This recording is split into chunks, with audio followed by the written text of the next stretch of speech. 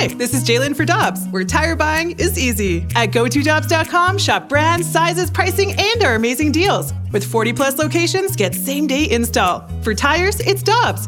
For deals you can use, click on GoToDobbs.com now. Time now for the Fast Lane Podcast, presented by Dobbs Tire and Auto Centers on 101 ESPN.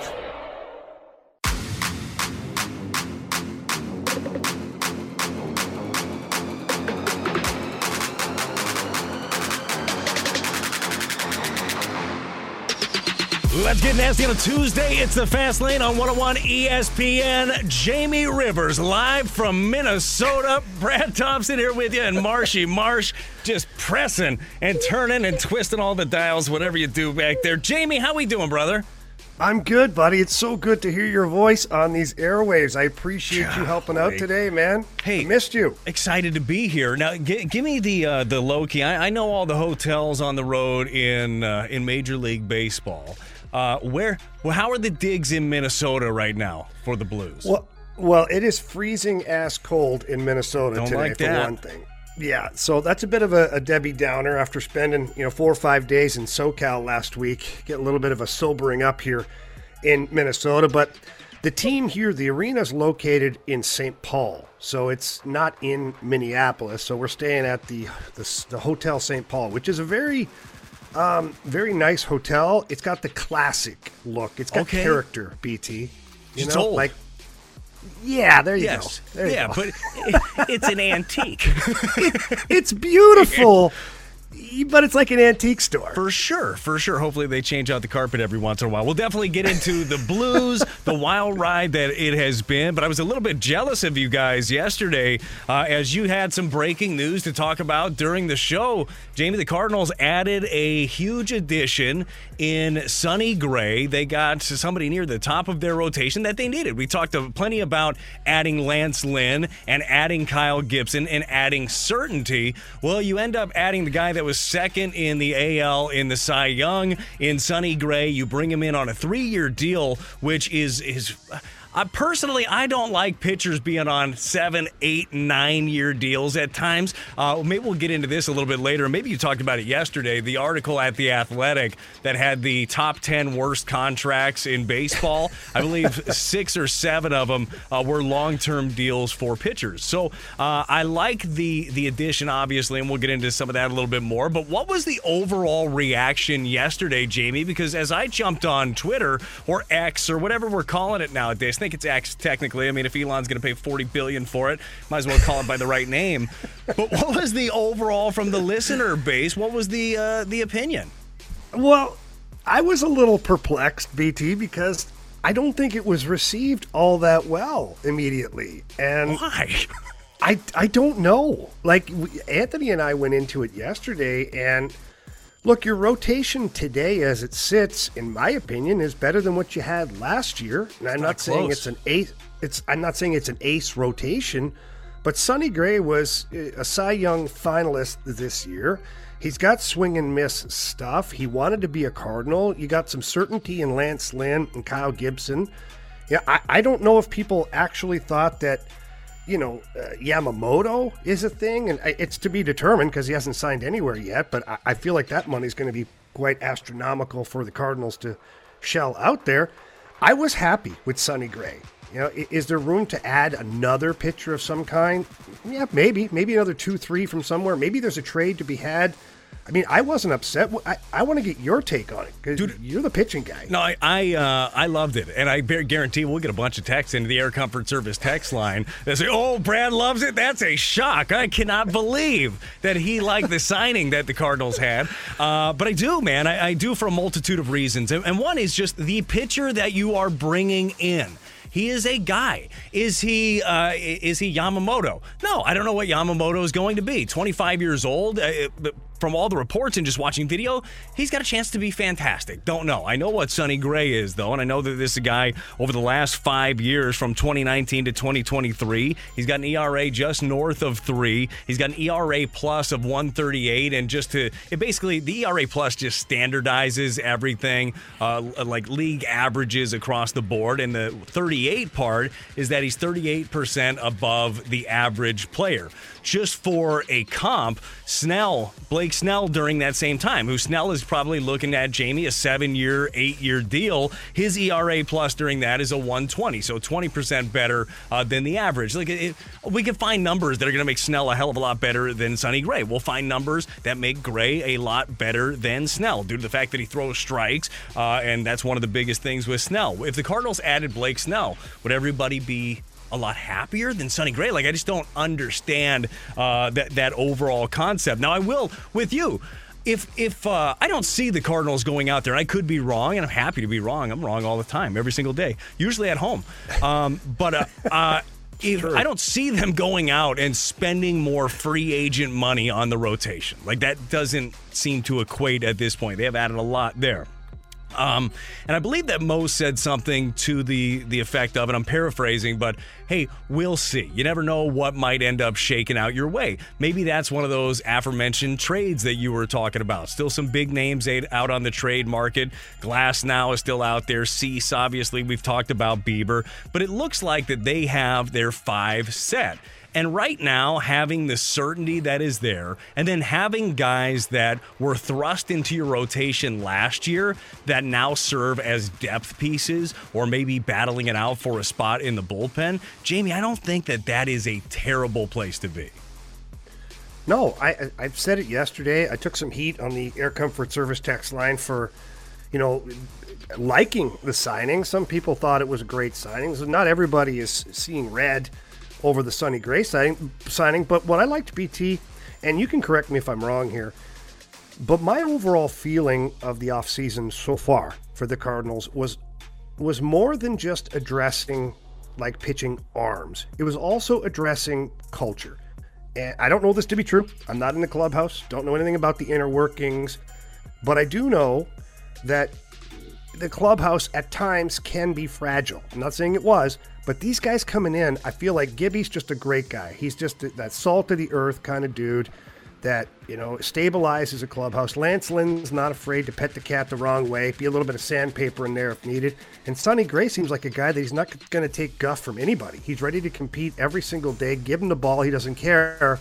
And I feel like these signings were not only from adding pitching, but also helping the culture. No, I totally agree. And I think that is part of it. You're always looking to better your ball club when you're looking at, from the analytics side, things like that are not factored in. It's like, what's he gonna do in the room? Well, the room matters. As you know, Jamie, you spent most of your adult life in an NHL dressing room. That stuff matters, and it matters big time.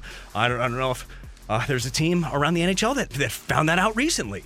We'll talk about that later. That's what's trending. But there is absolutely something to it. And we talked about it when Lance Lynn signed specifically. Lance Lynn's a guy that'll spit in your sandwich, tell you to eat it, and you'll be like, I'll eat this. I'll eat the sandwich, because he's just one of those guys. He is different. And I said it at the time with Lance specifically. They needed that on their team. In general, the sandpaper grit guy that will call out anybody and is willing to be called out as well. It's not a one-sided thing. Gibby, good leader. Probably just going to have to call him Kyle here in St. Louis. I don't think that Gibby's going to carry much weight here for Kyle Gibson. Oh, wrong, Brett. It carries a lot of weight. Well, I know, but I don't know. We'll talk to Kyle about that a little bit more. The aforementioned Gibby in different spots, as you mentioned, really good dude and a great guy to have around your clubhouse. And Sonny Gray, I feel the same way. So these are all positive moves. There's nobody else in the game of baseball when you're looking at these teams that have made more moves than the Cardinals, talking about affecting your big league roster in a big way. They had their sights set on, I believe they had their sights set on Sonny Gray for quite some time. And Sonny obviously had his sights set on the Cardinals. And maybe we'll get into that a little bit later, too, Jamie, as you take off for your Bally Sports duties around 4 o'clock. Katie Wu from The Athletic is going to join me in studio, and she's got her ear to the ground with everything Cardinals. So we'll talk about, future moves and where they might be looking, but also the fact that, is St. Louis a destination again? I think that is a really interesting part of all of this. But, Marshy, they got their guys, and they got better than they were definitely, a week ago. Absolutely, and we were talking earlier, when we came in here, what was the what was the feeling around the fan base? And we got a message from Brian from our Air Lions team, our YouTube chat. Shout out to all of our YouTube friends. Brian says the press conference got me pumped up. Okay. So I'm wondering if some people felt one way, heard what he had to say, listened to that kind of dog mentality that he wants to bring, and sort of change their mind. I wonder if there's other people out there that had that same mindset. How do we find out? How do we find out if people have that mindset? They gotta send us mic drops! How do they do that? Go use the free mobile app. It is free. Send us a mic drop. What or if they text don't us. have an iPhone? Wow, I have no idea. Yeah, that's right. It's available at the Android store as well. Yeah. We've got all these things. Oh, you're talking about iPhone. Yeah. I immediately, you said iPhone, and the first thing that came to my mind was like, well, they must have a flip phone. Really? I That's the only didn't even option? think about an Android. Okay. Didn't even think about it. Obviously not. But either way, whatever your device. iPhone, flip phone. That's it. That's all there is. But let us know. Let us know how have your feelings changed after sleeping on it for a day. If you weren't positive about the Sonny Gray thing, which again, that makes no sense to me. If you weren't high on that, if you were just looking to spend the most money and your win for the Cardinals was you signed the most money for the longest years, then I guess they didn't win. But Sonny Gray has got a chance to go win a bunch of games for the Cardinals next year. He's pumped. I'm pumped up. I won't tell you how to feel. You'll tell us how you feel leaving the mic drop. Jamie's pumped up to be on the call tonight for the Blues against the Wild, who have been horrible. Awful. They fired their coach. They're on a losing streak. Things are bad, but forget them. We'll talk about those guys a little bit later. Where are the Blues now after Thanksgiving? Jamie's going to tell us next here on 101 ESPN. We're right back to the Fast Lane Podcast, presented by Dobbs Tire and Auto Centers on 101 ESPN.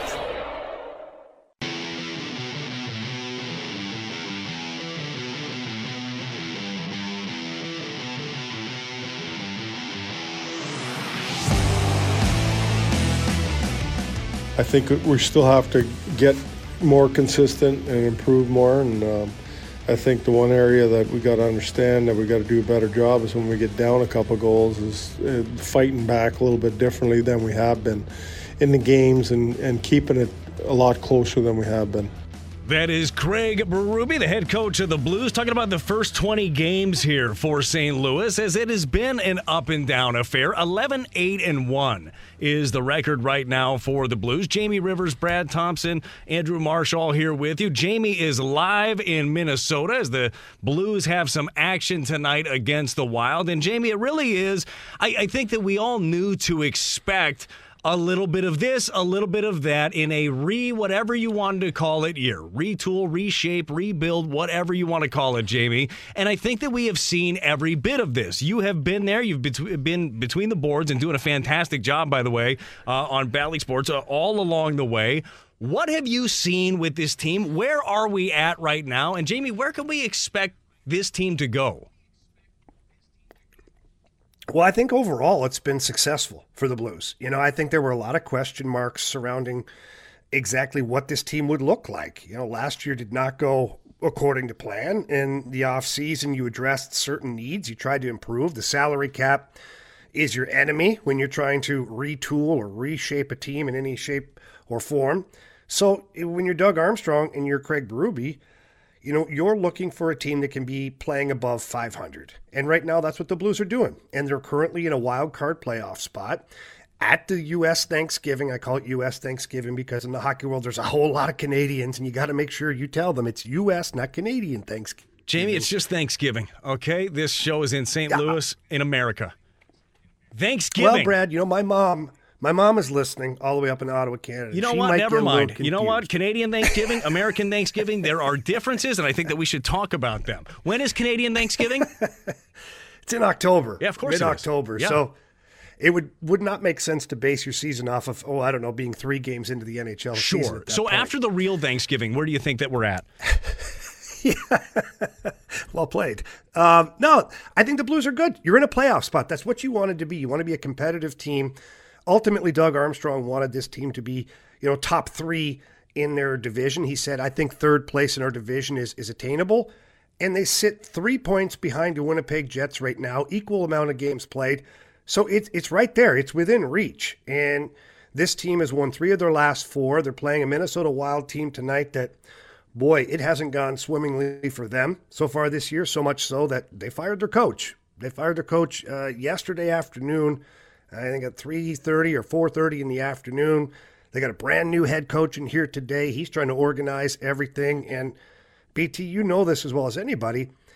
Like when you get a new coach or a new manager in, like that first game or two, there's a certain push from that team because they're upset that a coach got fired and everybody's trying to impress the new guy right away. You always feel like this is your new lease on life. Like we get another shot at it here. It's a brand new start. So this Minnesota Wild team, although they've underperformed, this could be a handful for the Blues tonight. They've got some pretty good players. They certainly haven't played up to standard. They're minus 20 on the goal differential. So keeping the puck out of their net has not been something easy to do. And the Blues got to make sure that they apply that pressure and get a lot of pucks to the net.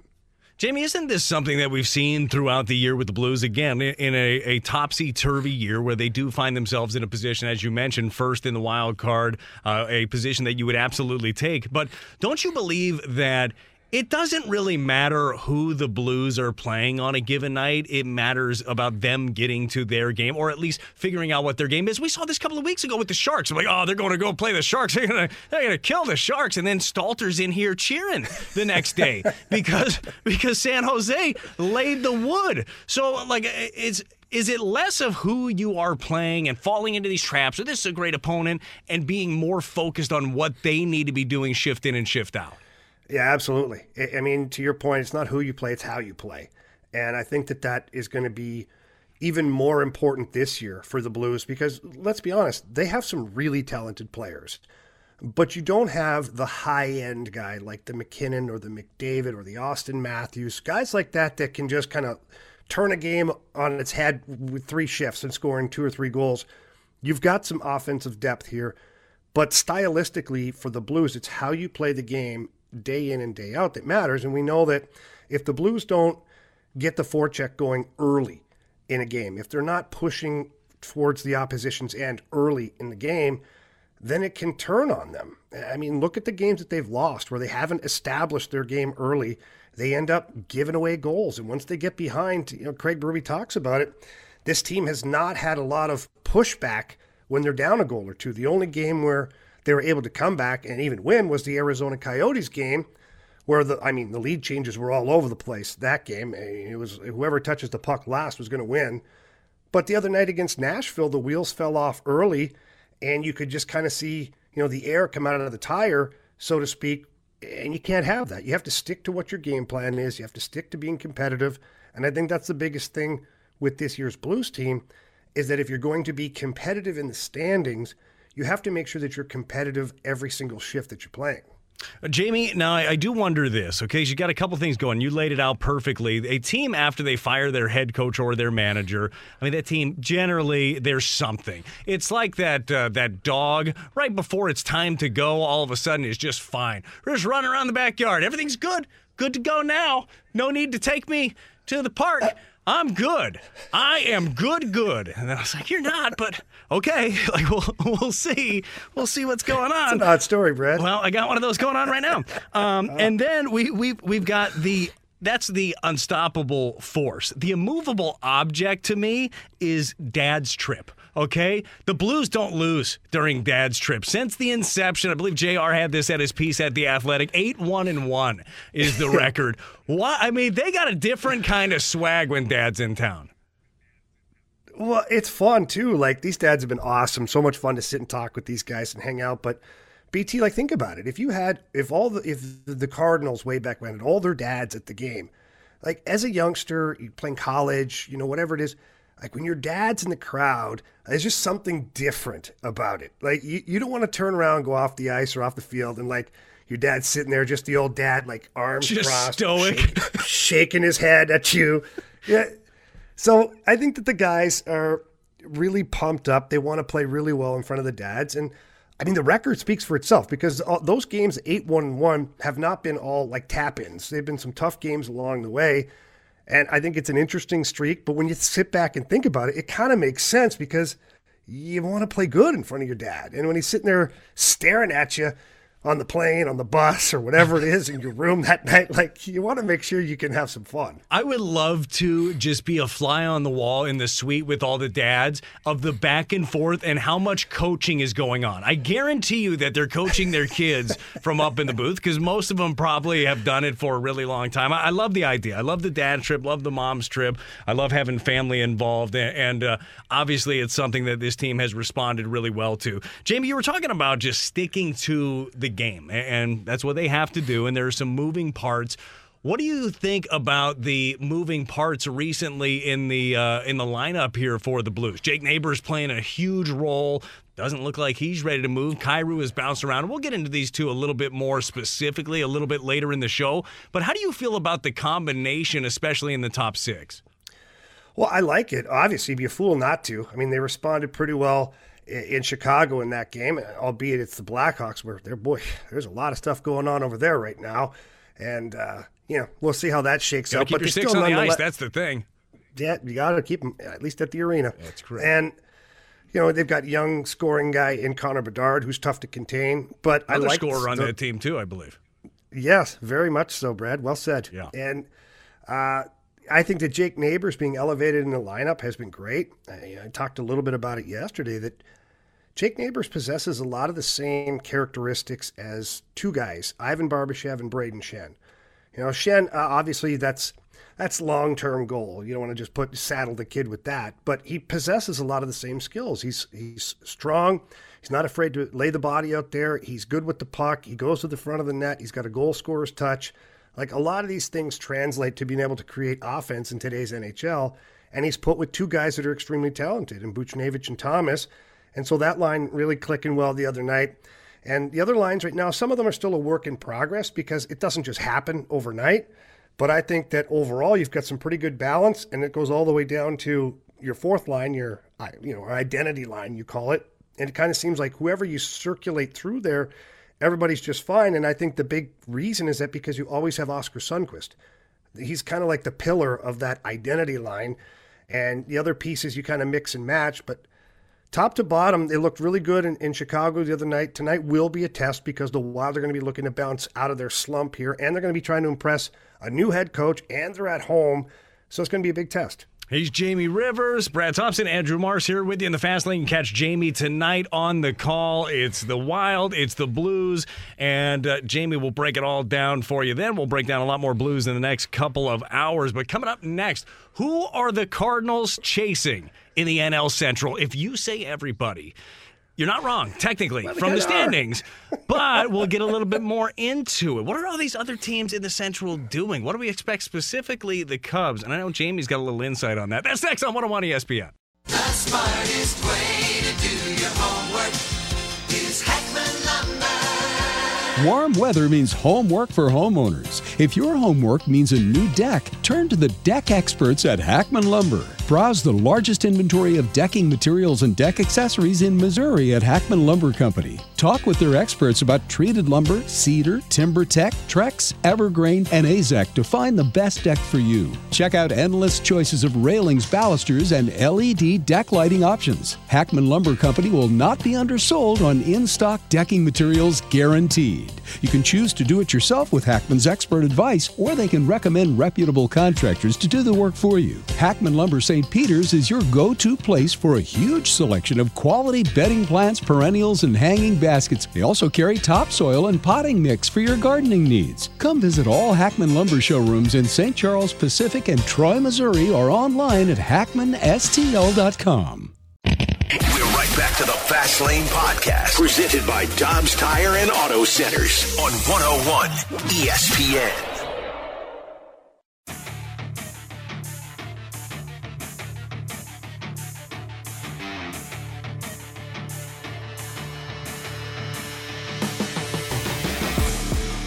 Did the Cards make the most expensive moves? No, but we all knew they weren't going to. Did they surprise all of us? Yes, with Sonny Gray and the other two old guys. Now we just gotta see what's gonna happen next. I mean, they're doing better than last year when they said the payroll was gonna go up, and then they didn't spend any money, so they're way ahead. Let's just see where this takes us, guys. It's better than nothing.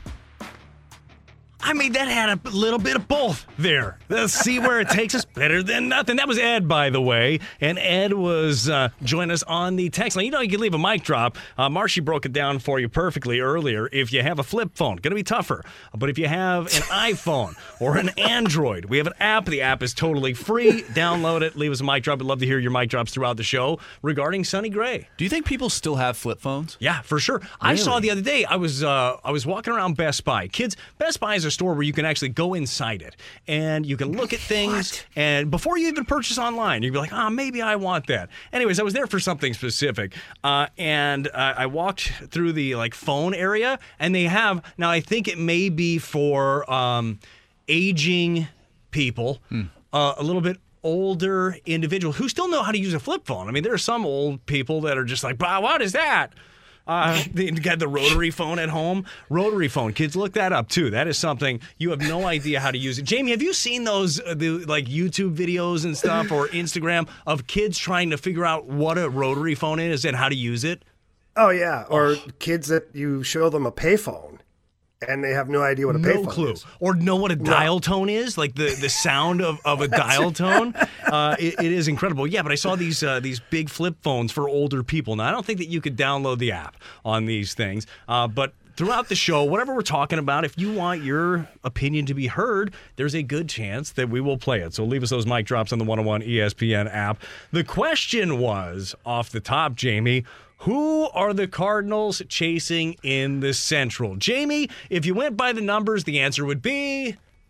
Everybody. Now, technically true. The Brewers won the division, 92-70. The Cubs behind them, Reds, Pirates. The Pirates, boy, gotcha. By a five-piece McNugget. Pirates, who turned out looking like the best team ever. You kind of knew that would come back to earth as they were still 10 games under 500. Or somewhere around there, whatever they were. It didn't end up being the best year, but awful year, as we all know, for the Cardinals. The question that I posed, Jamie, as we've talked plenty about the moves that the Cardinals have made, we will speculate about moves that they will continue to make. My guess would be next stop bullpen, I would think, for the Cardinals, as you're solidifying some of your pitching. But when you're looking around this division, Jamie, who do you believe that you are battling it out with? Do you truly believe that you are a bottom of the barrel team and you have to overcome everybody? Or who do you look at as the number one, or I'll even give you two teams that you're truly fighting with within this division? Yeah, so for me, quite honestly, it comes down to one team, because I'd throw the Brewers into this mix, but they've lost their manager. Their pitching staff is depleted from what it once was, and they don't have a whole lot of pop in their lineup. So I don't feel like that's such a juggernaut team. The one I'm looking at is Chicago Cubs. Like, this is the team that made some big moves. The biggest move they've made so far is hiring a new manager and giving him buku bucks, a lot of money to run the ship. And BT, I mean, I don't see many teams that give managers that much money unless they're ready to put a team around him at the same time. Oh, it's a great point. The only reason, by the way, I think you haven't seen too many teams give a manager that much money, because no manager in baseball has ever made that much money. 5 years, $40 million deal to bring Craig Counsell over. So, yeah, they must have looked at him and just said, okay, well, this is the guy that gets you over the hump. My question is for the Cubs, though. And the Cubs, look, they are in the rumors for Yamamoto. I've heard Ohtani. They're in the rumors for these different pieces. You've heard both. Get them both. Package deal. We were talking about this last week. Anthony and I, you used to be able to have that little league thing where you could bring a friend with you. It's like, all right, well, you're going to skip the next draft pick. You know that, right? But yes, bring the two best players along. They're welcome. Give you a little Chicago deal, a little Midwest discount. Those Illinois taxes are great.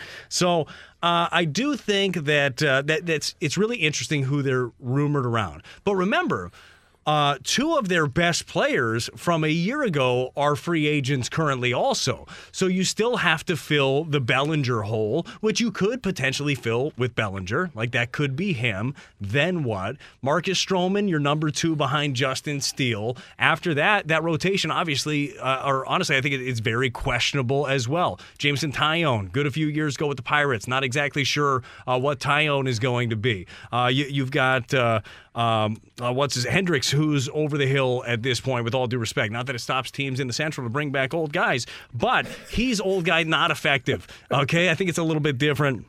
When it comes to him, yeah, they've got Jordan Wicks, they've got Javier Assad currently penciled in to their rotation. Who, by the way, I like Assad. I like having that swing guy around, but nobody is really scaring you there. The big question when it comes to the Cubs is how much are they truly willing to spend when it comes down to it? Because you make the great point about paying for the manager. I really just don't know. Are they comfortable approaching that like $300 million number that it might take to get a couple of these different guys? Because if they don't, or even if they just like replace the holes that they have, even if they get Shohei Ohtani, okay? If they pick Shohei Ohtani up, bring back the rest of your roster, that does not make them a World Series team.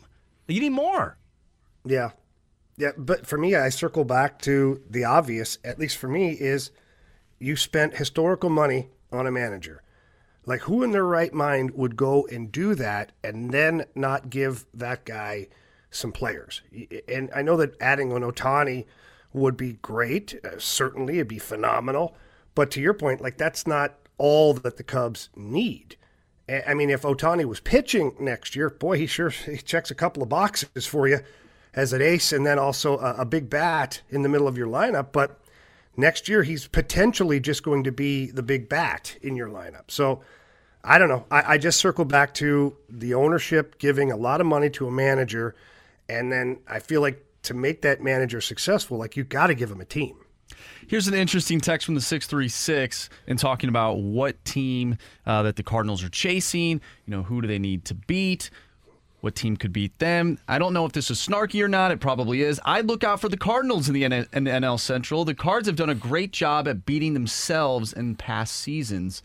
Now, I think that's a little snarky, but I think there is a point there, though, that how far is this team off? Are they getting beat by other teams in their division, or are they just simply beating themselves and they can course correct some of those things and be back to where they were a few years ago? I would say, again, total fairness and total honesty, last year's team was not very good. Mm-hmm. Like, you look at what you were rolling out at the end of the year, that wasn't a major league product. Now, you did so because midway through you weren't playing well. You traded off a lot of different pieces. You had some injuries. You had to call some guys up.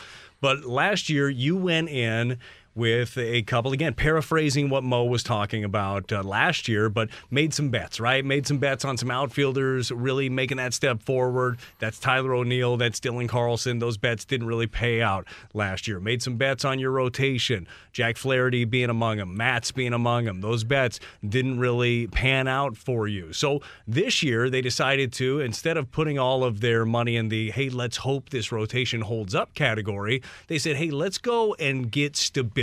Let's go and get guys that have taken the ball, that have provided innings, and by the way, have provided good innings too. It's not just, I know there was plenty of the what about quality? These guys have given you quality throughout their career too. You are at a point with Kyle Gibson, and I know this has been talked about a lot. Yeah, Kyle Gibson and Miles Michaelis each led their respective league in hits allowed. Not exactly ideal. Lance Lynn, as we all know, led the league in home runs allowed with 44. I think that you could also look at this and look at bulk of work and believe in outliers also. Yeah, Gibson and Michaelis are going to give up hits. They are more to contact guys than we have than you're seeing around the game of baseball. Everybody's looking for swing and miss, something that you do get with Lance Lynn, minus the 44 home runs, and something that you do get more of with Sonny Gray. I heard that laugh, Jamie. Sometimes you're going to run into one. Okay, I wasn't going to go there. Power but pitchers. You brought it up. Well, I knew somebody was saying it. Power pitchers give up home runs. You compete with that four-seam cheese upstairs, and you miss bell high. Guess what? Somebody's going to get you every once in a while, but not at the not-so-friendly confines of Busch Stadium. Ever since 2009, when I left, they must have made the place bigger because, boy, has it been pitcher-friendly ever since then. But it is something where the team itself last year just wasn't good enough, and I think that is very obvious in their ending record of 20 games under 500. It wasn't a good enough ball club. They needed more certainty. We're spending a lot of time talking about the pitching, and rightfully so, and we'll talk about the bullpen. We'll get into more of this stuff later, but offensively, you got to put up more too. Your young guys have to take huge strides forward. You have to get some sort of semblance of continuity in your outfield. Need to know what that looks like. I think we know about Newt Barr, and I think we know about Walker, that those guys are going to be out there. What's that third piece? Is it Tommy Edman? Is it somebody else? Do they still have some deals to be made? Again, we'll talk about all of this throughout the day, and keep your mic drop coming in. Keep your text coming into the Air Comfort Service text line, 314-399-9640. Is it 46? 9646? 9646. Okay, because Yes. typo on this thing, Marshy. Goodness. 9646 is the text line. I did that earlier. That's not Marshy's fault. I have fat fingers. I got baby hands. I didn't do that. All right, anyways, what's trending? Jamie's got some interesting news coming out of Chicago, in and out of Chicago. That's next on 101 ESPN. We're right back to the Fast Lane Podcast, presented by Dobbs Tire and Auto Centers on 101 ESPN. What's trending in the world of sports? The Fast Lane has you covered. What's trending now? Brought to you by Goodwill. Donate to Goodwill to win a magical Polar Express staycation.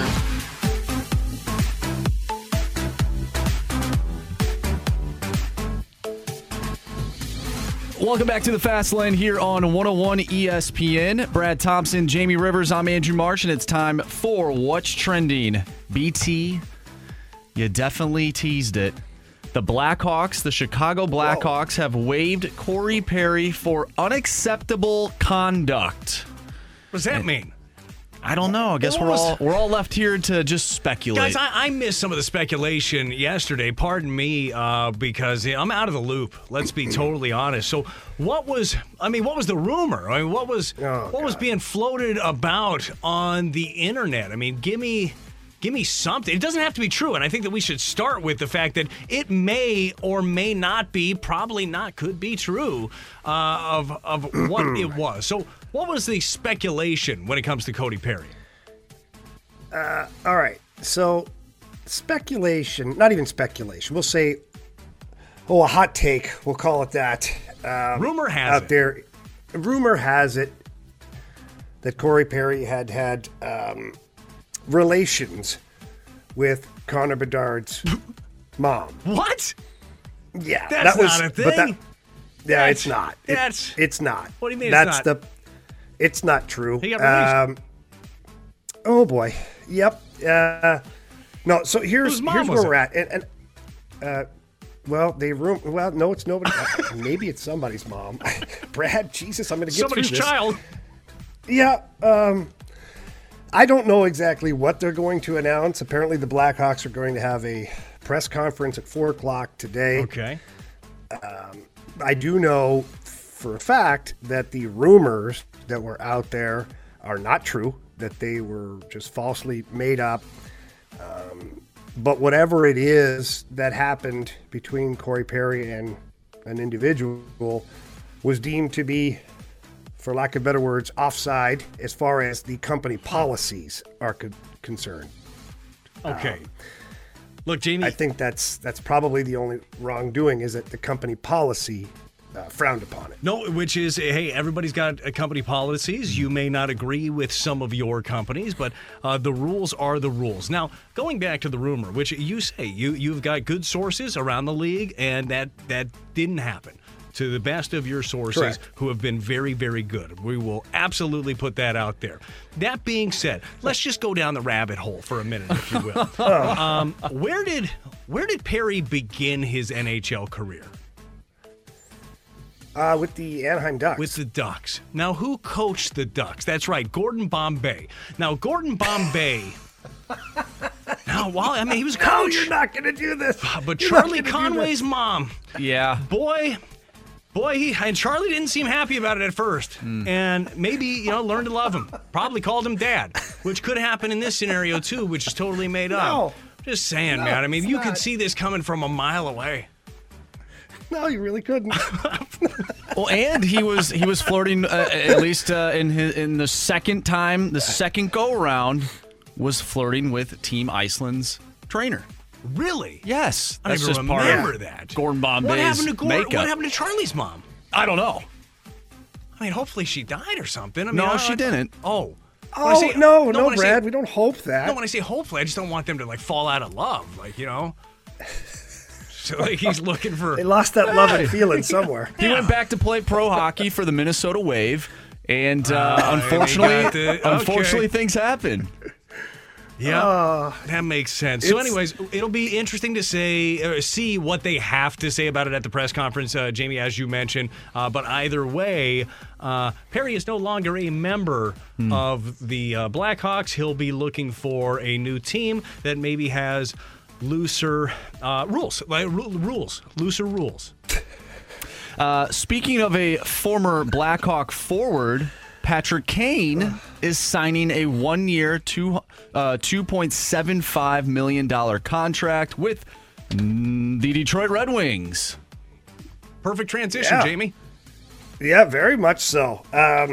No, Patrick Kane, recovering from a hip surgery, he's been to all the experts around, and according to what I know to be true, Steve Yzerman, the general manager and president of hockey operations for the Detroit Red Wings, flew to Toronto to have a meeting with Patrick Kane, and whatever Stevie Y said got Patrick Kane on board, because apparently he had other offers that were even multi-year deals, yet he turned them down for a 1-year deal with the Detroit Red Wings. That team's playing pretty well this year. They find themselves in a playoff spot right now. They've got a couple of really good players, a couple of really good young players. Now Stevie Y looking to add to his roster, and Patrick Kane's a great addition. He played with DeBrincat before in Chicago, and those two guys lit the lamp all over the place around the NHL. So who's to say it won't happen again for the Red Wings? I think it's a great signing. I think it's a low-risk signing for the Red Wings. Jamie, sliding it back to Connor Bedard's mom for a second. Just had a interesting thought. choice of words. The rumor, again, as we were talking about off the top, in all seriousness, okay, there is, I'd say, a decent amount of trash talking that happens on the ice in the league. The rumor is false, as you mentioned. That being said, that stops no one from that being the thing that you talk about all the time in passing. How could that affect a young player like Connor Bedard? Again, all seriousness, that is going to be number one chirp left and right.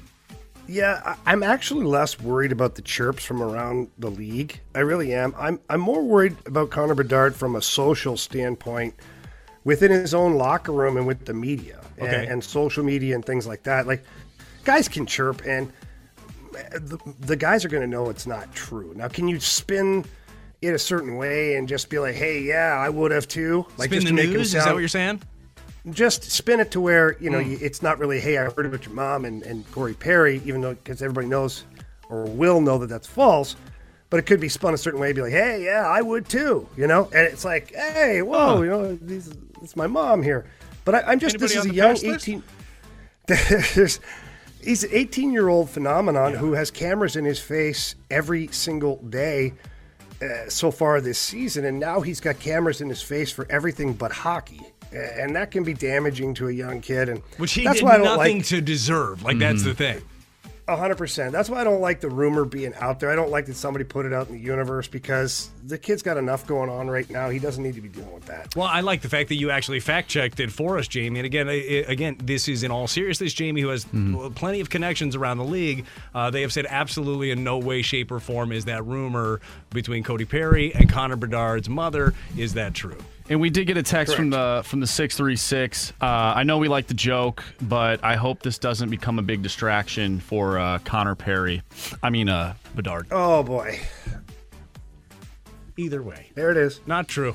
Not true. Didn't happen. It's not true. No, I mean, it's fun. Not going to read any more texts like that if you have them. Not going to read it. 314-399-9646. That is the Air Comfort Service text line if you want to get involved. All right, coming up next, Jamie had mentioned this a little bit earlier in regard to the Cardinals. Maybe it's got a little bit of a Blues hint to it, too. Are the Cardinals building a better culture currently, or are they building a better team? Does the answer fall in the middle? We'll find out next on 101 ESPN. We're right back to the Fast Lane Podcast, presented by Dobbs Tire and Auto Centers on 101 ESPN.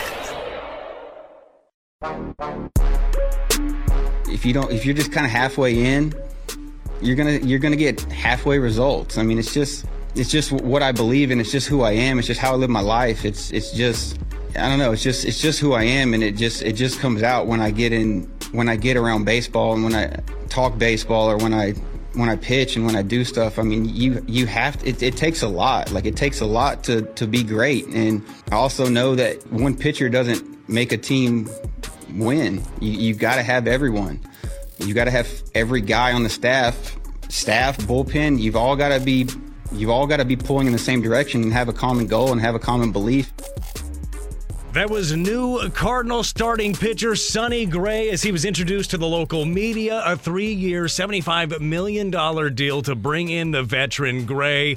And the Cardinals have got a guy at the top of their rotation now. Currently sitting after the signings of Gray, Gibson, Lynn. You have Miles Michaelis, Steven Matz. And Jamie, what I would call a very veteran presence when it comes to rotation. Is that where you would go with that? Yeah, Brad, I think that's accurate. Yeah, the youngest starter for the Cardinals is Steven Matz. Steven will turn 33 next season. So look, spring chicken. Of course he is, and they've got experience on their side. But the beauty of that is, for me, is the fact that you have young talent, but you're not having to rely on that. You've got your Liberators and Thompsons and Graceffo and Jerpy and McGreevy and Tink Hence and all. You've got these guys, but you're not thrusting them into a spot at the beginning of the season where they need to carry the big freight. It's inevitable, Jamie. We know this every single year. You're going to have to use more than your 5 starters that you started off the season with. Very rarely does that happen, but it is nice to have actual depth. So, and when you hear Sonny Gray, and I believe you guys played the press conference live during the show, right, Jamie? Correct. So when you got done listening to him speak, because Sonny Gray started the press conference with like, shucks, I really don't have a lot to say. I didn't prepare any remarks. 30 minutes, boom, of just, we got to be great, and it's 100%, and it's more than one guy. Like, if you didn't know a ton about Sonny Gray going into that press conference and you're a Cardinal fan, which, by the way, I totally understand. You watch the Birds on the Bat. That's who you follow. I would have to think that you came away from that saying, damn, like the Cardinals got a dude right here. Yeah, I did. I absolutely did. And it's funny because he says, well, I didn't really prepare anything today. Well, I said to Anthony yesterday, can you imagine if he did prepare something? I mean, my goodness, he had a lot to say, but I think he's excited. And I think that's what happens a lot of times when we get excited about something is we want to talk about it. And we want to talk about the why. And we want to talk about the future. And we want to talk about the good things. And I think Sonny Gray really wanted to be a Cardinal. I think that he likes the tradition of being competitive here in St. Louis. Certainly the number of championships speaks volumes as well. I'm sure some fans would rather have one. You know, it's been a long time. Well, you're right, but not really. Look at some of the franchises around Major League Baseball, and you'll see that it hasn't been that bad for you. But no, I was on board right away. I was on board as soon as he started talking about wanting the ball, and as soon as he started talking about, he's not here to smile and talk to the batters, and like he's in there to compete, and the enemy is the other team. I was like, I signed this guy up. He could play for my team. Oh, kill everybody. Let the paramedics sort him out. The program, Pretty still much. a very good movie if those haven't seen it. Marshy hasn't seen it yet, I don't think. Marshy, have you not seen the program yet? Of course I've seen it. Oh, that's right. I have seen it. Of course. And I've also seen Idiocracy, both movies that you guys recommended to me. How'd you feel about that one? It was interesting. Different genres, right? Different genres, for sure. Very good. You've seen I'd that say- one, haven't you, Jamie? Idiocracy? I have not seen I have not seen that yet. Jamie, right up your alley. I think Crocs were in that movie before they became famous. Were they really? I think so. Still something I don't understand is Crocs. And I say this knowing that many someones right now listening to this at various jobs, probably not ones where you have to dress up, are wearing Crocs. Yeah. And they're supposed to be really comfortable. They're hideous. Like, I just don't get it. I don't understand. Probably not going to get a Crocs. I met the anytime guys. soon. I met the guys who started Crocs. Were they Crocs? Met them through. What's that? Were they drunk? No, it almost started as a bit of a joke. That it was kind of like a fad thing, like let's make a shoe that looks like a duck beak, or and like just like whatever. And then all of a sudden, it took a while, and then it took off. And even they were like, we couldn't believe it took off. And now they're like, basically swimming in hundreds all day long because a piece of rubber with a mold that they made out of kind of a joke is now so popular. Oh, man. Well, where are we going to start this horrible idea that we think's a joke and then go We've at had a lot of horrible ideas. We just haven't made money for them yet. You know what? My kids a year ago, Jamie, from a family member, got a 3D printer. Now, it took an entire year for that family member to come back into town and hook it up. So then that just happened recently. So this 3D printer has been going like for the last couple of days, and it's like unreal what these things do. I'm going to come up with a stupid idea on that thing. We're going to sell it as a joke, and then it's going to take off, and we're going to be loaded. We're going to have a couple of bourbons, and we're going to come up with the dumbest idea. Yes. And hopefully we'll make money off it. Yes. And again, real quick, text. We're going to get into the culture thing in a second. But text to the Air Comfort Service text line. BT, have you seen Hoosiers yet? I have not. I have not seen Hoosiers yet. That's on me. Wow. Before spring training starts, I will watch Hoosiers. That was a running joke a couple years ago. Joke's on me. Still haven't seen it. By the way, Idiocracy came out in 2006, and everyone in the movie wears Crocs because they were cheap, and the film's producers thought they were too horrible looking to ever become popular. Oh, my God. There you go. Oh, man. And you'll never, after you watch that, you will never look at Fuddruckers the same way because that is, the evolution of Fuddruckers. Just imagine in your head what that name could turn into, Jamie. That's it. Uh-huh. You absolutely nailed it. So you hear Sonny Gray talking to the media. You hear him saying all of the right things. We know what Lance Lynn is. We know the leader that he has been in his career. And I know that when everybody's talking about Lance Lynn, one of the first things that continues to pop up is that he gave up 44 home runs last year. Do you consider, Jamie, the Dodgers to be an intelligent organization? Oh, yeah, I do. I really do. They traded for him. They wanted him to be there for the innings that he could provide and for the experience that he has and for the leadership abilities that are there last year. Did it work out exactly like they planned it with the 4 home runs in that one inning in the play? No, not exactly. But they're like a smart organization that brought in this guy. And you bring him in as well and a culture changer. Same thing with Gibson. I think especially on the heels, Jamie, of 2 years in a row where you're losing your best leaders. You lose Yachty 2 years ago. You lose Waino now. You have leaders more so in follow me in Goldie and Arenado, and I know that those guys can absolutely lead with their voice too when they want to, but more of the follow me type of personalities. I think that you bring in more vocal personalities here and you help yourself in the room, which through a 162 game season means a lot, and you obviously help yourself on paper and on the field. Yeah, I agree. And I think there's something to be said for having those veteran guys who have, been there, done that, and that are still answering the bell. Like you look at 2 guys in Lance Lynn and Kyle Gibson that they took the ball every time they had to take the ball, and they pitched as many innings as they possibly could pitch. And they didn't want to do the 5 and dive.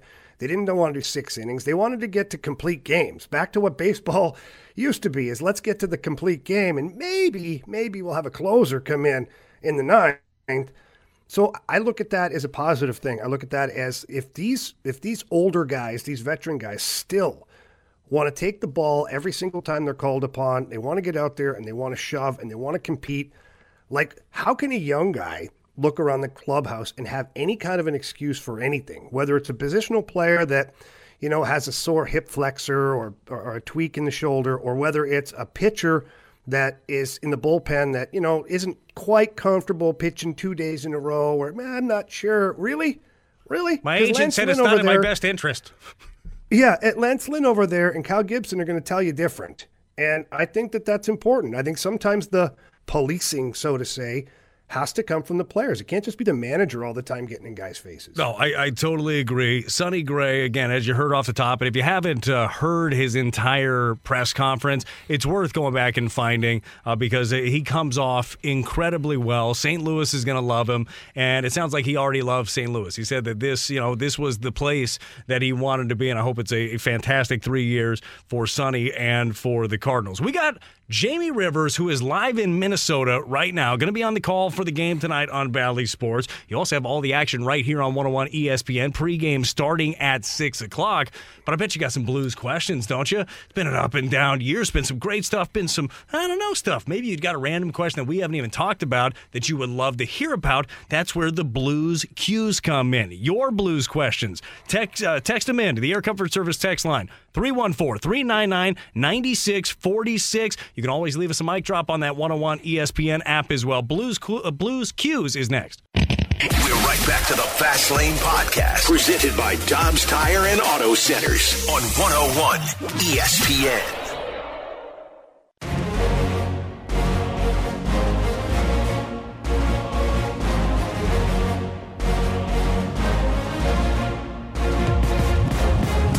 Now, it's time for the Fast Lane's Blues Q's. If you have got a Blues question, get it in right now because Jamie probably has the answer. It's Blues Q's here on 101 ESPN. Marshy, kick us off, and let's be honest.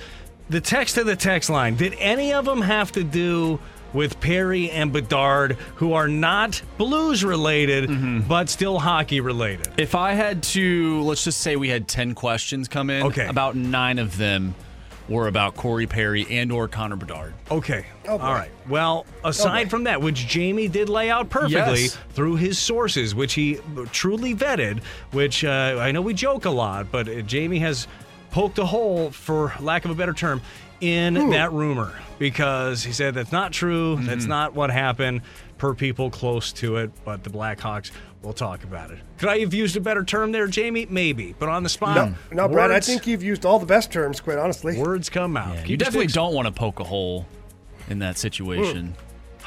Yeah, I don't know. It seems messy. Gotta be careful. Anyways, Marshy, what do we got? From the 618 Blues Q. More of a Canadian question. What is the deal with Canadians starting their answers with yeah, no, and then answering the question? Yeah, no, I don't understand why they do that.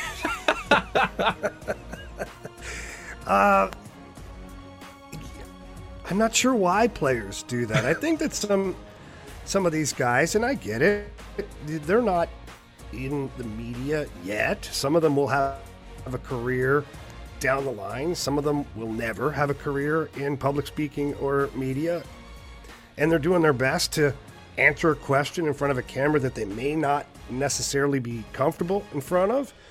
So the yeah is the first thing out, and then no if they're disagreeing with something, or it's yeah, and then they'll go, I don't know. It's like the crutch. What do you call that? It's a crutch. That's it. 100%. That makes sense. I don't know why it happens. To me, it's just guys who are still, a little anxious in front of a camera or with the media. Okay, Jamie, along those lines, because this is one in hockey I don't understand, and it's the media that uses it more than anybody, whether it's writers or analysts, when it comes to talking about Blues players or just hockey players. Instead of specifically saying that player, they would say in terms of like, a guy like O'Reilly could do that. No, you're specifically talking about O'Reilly. Why don't you just say O'Reilly? Why is it like a guy like Kyrou needs to play? No, Kyrou needs to play a 200-foot game. Why is it always a guy like? Well, I think that in some instances, you want to make sure that people realize that that individual is not the only player in the league with that certain type of skill set that could, improve their 200-foot game. So if you have a player like Jordan Kyrou. Gotcha. So Bad if example. you're in another market, or if, if people think of Patrick Kane a certain way, or Patrice Bergeron, another defensive forward, like if you have a guy like Patrice Bergeron, mean, that's the best I've got. I don't have an immediate answer for you. You got a guy like I'd have to Neighbors. pull. You got a guy like Neighbors who's finding himself on the top line. No, you have Neighbors. He's on the top line. What is he doing? Why is he so effective? I don't know. Yeah. I don't get it, Marshall. I don't know. I'm going to start listening to more media all around. I don't know. I feel like there's a lot of things like that. For sure. And we have them all, and we don't even realize it day to day. Got a guy like Marshy who's got another question. From the 302, Jamie, Jordan Kyrou, not a guy like Jordan Kyrou, but Jordan Kyrou is in an odd performance slump while Jake Neighbors is stepping up in a big way. Was Kyrou oversold, or do you think he will get out of his slump? On the flippy flop, do you see Jake Neighbors continuing to rise, or does he level out? Well, I think, look at Jordan Kyrou still at one point led the team in scoring chances and shots on goal, so he's certainly getting his opportunities, and at some point the bubble will burst to where he scores a bunch of goals. I'm not worried about the offensive side of Jordan Kyrou. I think that's going to come. I think it's inevitable. He just has too much skill overall to not get the opportunities to score goals or create offense. And the flip side of that with Jake Neighbors, look, I think it'll plateau a little bit. I hope it doesn't. I hope Jake Neighbors goes on to score 40 goals. That'd be awesome. I'd be happier than you know what for the kid. He's an awesome individual. I just think that, Jake Neighbors overall, he's a guy that's a 20 to 25 goal scorer at his ceiling. And could that change? Yeah, of course it can. I mean, anytime you can always have a breakout season, things can change, and from there the trajectory of your career substantially changes. But based upon what I've seen and what I know and what he's done in the past as far as his junior career and whatnot, I think being a 20 to 25 goal scorer, a 55-point guy is an awesome spot to be for Jake Neighbors. By the way, we got a text from Rosie and Thanks Dad, both on the same wavelength right here. BT, you'll appreciate this. Also, don't forget the Kyrous and the Thomases of the world equals Jordan Kyrou and Robert Thomas. Good call on that. Yes. Yes, and maybe we do that in baseball too, but I don't think so. I think generally we talk about a specific player. A guy like Wainwright or a guy. No, it's Wainwright. Is yeah. I don't know. I've never noticed it before. Now I'm not going to be able to stop noticing. You're going to be doing it on the broadcast tonight. Hey, look at a guy like Neighbors. You're like, look at that guy. No, wait, no, I don't mean that. I mean the actual Neighbors. JK's going to be like, what the hell's wrong with you?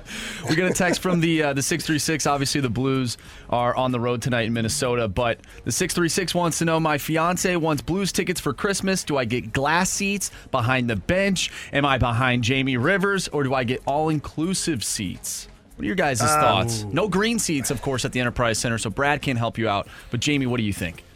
So, one, don't get a seat behind me, because I can tell you what, the people who had that spot before saw a lot more of the game with Darren Pang there than they do me. That's a great they're call. Upset. Oh, you think about that? I'm a foot taller than him. A tiny bit wider. Like, you're a strapping lad, And Panger's wholly jumping, Yeah. So I think that those are not the greatest seats, although certainly there's advantages and disadvantages to wherever you sit. Behind the bench is always kind of cool because you can see the inner workings of what's going on. You don't necessarily get to see a lot of the ice in that spot. Down by the glass is also an amazing experience because you see just how fast the game happens out there. And when you're far away in some of the suite seats or whatever they are, it looks like, well, why didn't he do this? I mean, that guy's wide open. How did he not see him? Then you get down on the glass and you see that there's, 10 individuals skating around at 20 miles an hour, flying around all over the place, and you can't see anything. And you go, oh, okay. I can see how this could be more difficult. For me, it would be like getting down to like behind home plate and watching that ball come sizzling in and then going, oh, now I understand why it's hard to hit a ball. Big time. So that is, when you talk to somebody that has never had that perspective of behind it, because you see from the side a lot of times, and you can see movement profiles, but you don't see like true sink, or you can't see the bite of like a cutter or a slider. It is a different animal. Like the closer you get, the more you realize this game is hard. The ump cams are awesome for Sunday Night Baseball. Yeah, they are. Those are sweet. I wish we'd see more of that because it's really cool. Yeah, I feel like that is something, Jamie, any sporting event I go to, and like whatever level it is too, you realize how quick it moves. Whether you go to a small like college basketball game or an NBA game, it is a different thing. Like you watching just the athleticism, the cutting. Obviously, that's the case with hockey. I would like to be as close to the action. Do I have this? Can I be as close to the action as possible, yet still all-inclusive drinks? Is kind of what I'm looking for. And food, They fine. do have that. Yeah, they I want do have those. a couple of the clubs that are located underneath. They have those tickets where you get glass seats. Yeah, and put them on the glass. That's what those kinda, tickets are called. You can kind of get up and go down, and there's a couple of the clubs. I should know the names of them, but, I don't attend those clubs, Brad. Smart, Jamie. Smart. I definitely think if you're bringing someone who hasn't seen a game and you want them to really experience hockey for the first time, definitely getting closer to experience that speed. And as they get more comfortable and more into the game of hockey, then get some of those seats that are more up top so you can see the development of plays and just watch everything happen. I think that would be my personal recommendation. What do you think, Jamie? Yeah, no, I agree. I think that anybody look the hook for hockey fans or new hockey fans is seeing just how fast the game is in person and seeing the body checking and seeing some of the chaos that ensues. For me, that's the hook. So if that's the case, get them down close to the action, let them really appreciate it, and then as they get more educated, you can get a little higher up and get a little more visual of the entire ice at one time. But yeah, I agree with you, Marshy. By the way, we got a text from the 636. BT went with, in quote, a Libertor, a Thompson, a Graceffo a couple segments ago. Did I? Hey, the Run text the line tape. is gospel, right? I believe it to be true. And by the way, Jamie, in answering my question, you said, yeah, no, and the text line is calling you out for it. It's hard. I hate this. This talking for a living is difficult. You got a guy like Jamie who's on the broadcast tonight for Bally Sports against the Wild. You got a guy like Marshy who's doing it all behind there. He's talking, adding to the show, and pressing every right button. And a guy like BT who's just filling in for the day. And all three of us, our expertise is football. That's right. It's NFL stock market. Buy, sell, hold. Next on 101. We're right back to the Fast Lane Podcast, presented by Dobbs Tire and Auto Centers on 101 ESPN.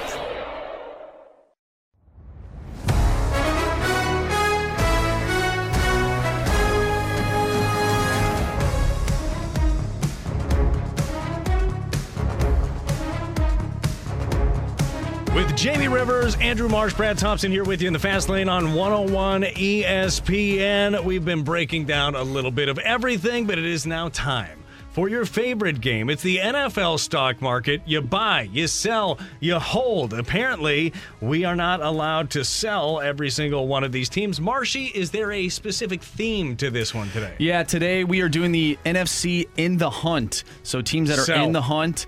All these teams not looking great. I did include the Vikings in there. They are currently sitting in that final playoff spot in the They NFC. do not deserve to be there. Take them off the list. That is why I put them in the hunt, because I don't believe they are a playoff team after what I saw last night. real So quick. we'll start with them. Okay. What happened last night? Oh, Yeah. Jamie, you're in the damn city. You should know. There were City paper of bags on sadness. people's heads all over the place Jamie, today. you were there last night, right? Yeah. Chances are you might have found yourself in an establishment that had alcohol and television, right? Correct. What was the fan base like in Minnesota? A lot of F-bombs. Yes. A lot of embarrassed. A lot of ticked off. This team's garbage. We're never going to do anything. A lot of those things being said. I liken it, Marshy, to we were on the road, and I forget what year this was, but we were in Pittsburgh, and it was during the NFL offseason, I believe, but it was when Ben Roethlisberger got into his motorcycle accident, and like the whole city was like, oh, we're done. this football and life is done. I feel like that's what Minnesota fans feel like at this point. And remember, I said motorcycle incident. No other incident am I talking about in regards to Big Ben at the time. But, Marsha, you're a Vikings fan. Yeah, no, last night was tough. Yeah, I actually got a headache watching the game. I just told you that. Like, I legit felt terrible, like, physically, because of what I was watching. I'm really hoping, and now I'm just a Minnesota Viking fan. I'm not a Minnesota Twin fan. I'm not a Minnesota Timberwolf fan, and I'm definitely not a Minnesota Wild fan. I'm really hoping that misery creeps into tonight. All right, so let's start with this. Buy, sell, or hold. And I want to give it to you, the Vikings fan. I want you to have the floor here for your team. I'm going to hold. I'm going to hold on the Vikings. Josh Dobbs looked like, as Anthony called him, the best quarterback in the world 2 weeks ago. Since then, not great. 4 interceptions last night. I'm not even sure if he will even be the starter coming out of the bye week. Jaren Hall could be that guy. He had one good drive before getting injured against Anthony's Falcons. So I don't really know what they're going to do at the quarterback position, but they are getting Justin Jefferson back, and I feel like that will go a long way for this team. So I'm going to hold on them for now. I don't want to buy them just because I know what this fan base has gone through in the past and, missing the playoffs or losing in the first round. So I'm going to hold on my Vikings for right now just because I don't know what they're going to do at the quarterback position. Yeah, I'm going to do the same. I'm going to hold. And the only reason I'm holding is even though that was hot garbage that I witnessed last night, they're still in a conference that allows them to still be sitting in a playoff spot. And when you look throughout the conference, like the NFC South is clearly just hot garbage, top to bottom. So I feel like the Vikings, even if they can pull their socks up for a couple of games here, still give themselves the best chance out of any of those other teams to get into or limp into the playoffs, rather. So I'm going to hold. I am a victim of recency bias, and I am selling. You lose to the Bears, who, by the way, you want to talk about disgusting. Four interceptions. Terrible. 0 touchdowns for the Bears. Like, that's hard to do. I think that whole Justin Fields conversation, I think that's a pretty easy one to have at the end of the season, but we're not talking about them. We're talking about the Vikings. And, Marshy, I am selling your Vikings. I'm not selling all the Vikings fans. I know there's many of you on the text line that weigh in, 314-399-9646, but I'm selling. By the way, we got a text from Marsh's burner. The problem is Anthony gave Josh Dobbs praise, ruined the poor guy's career. Yeah, you get Anthony's seal of approval. Does he get the kiss of death a lot? And he put the Vikings at number 10 in his Stalter stack up, which is a curse. But you know what? In fairness, Marshy, he warned you. He warned you. He did that on purpose. You made him mad.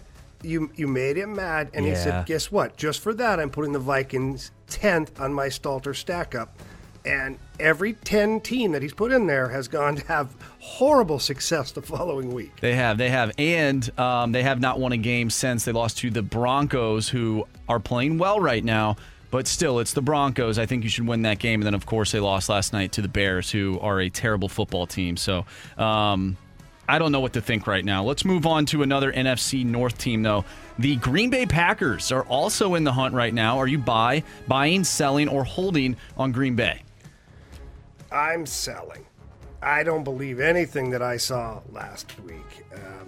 Jordan Love has been an adventure, we'll call it that, throughout this season, and I don't see it. Maybe I'm wrong. I mean, it's possible, but I'm selling on the Green Bay Packers. And I am buying on the Packers, and I'm only buying, again, due to the atrocity which is their division, and the fact that in Jordan Love, it's impossible to know what you truly have, but you do have a guy that has sat behind a veteran for a couple of years. He does know the offense. A very good game for him. 3 touchdowns, didn't have a pick against Detroit. I thought Detroit was going to beat their brakes off, and didn't end up happening. Now, we see outlier games all the time, but I will go recency bias here, and I will be buying the Packers.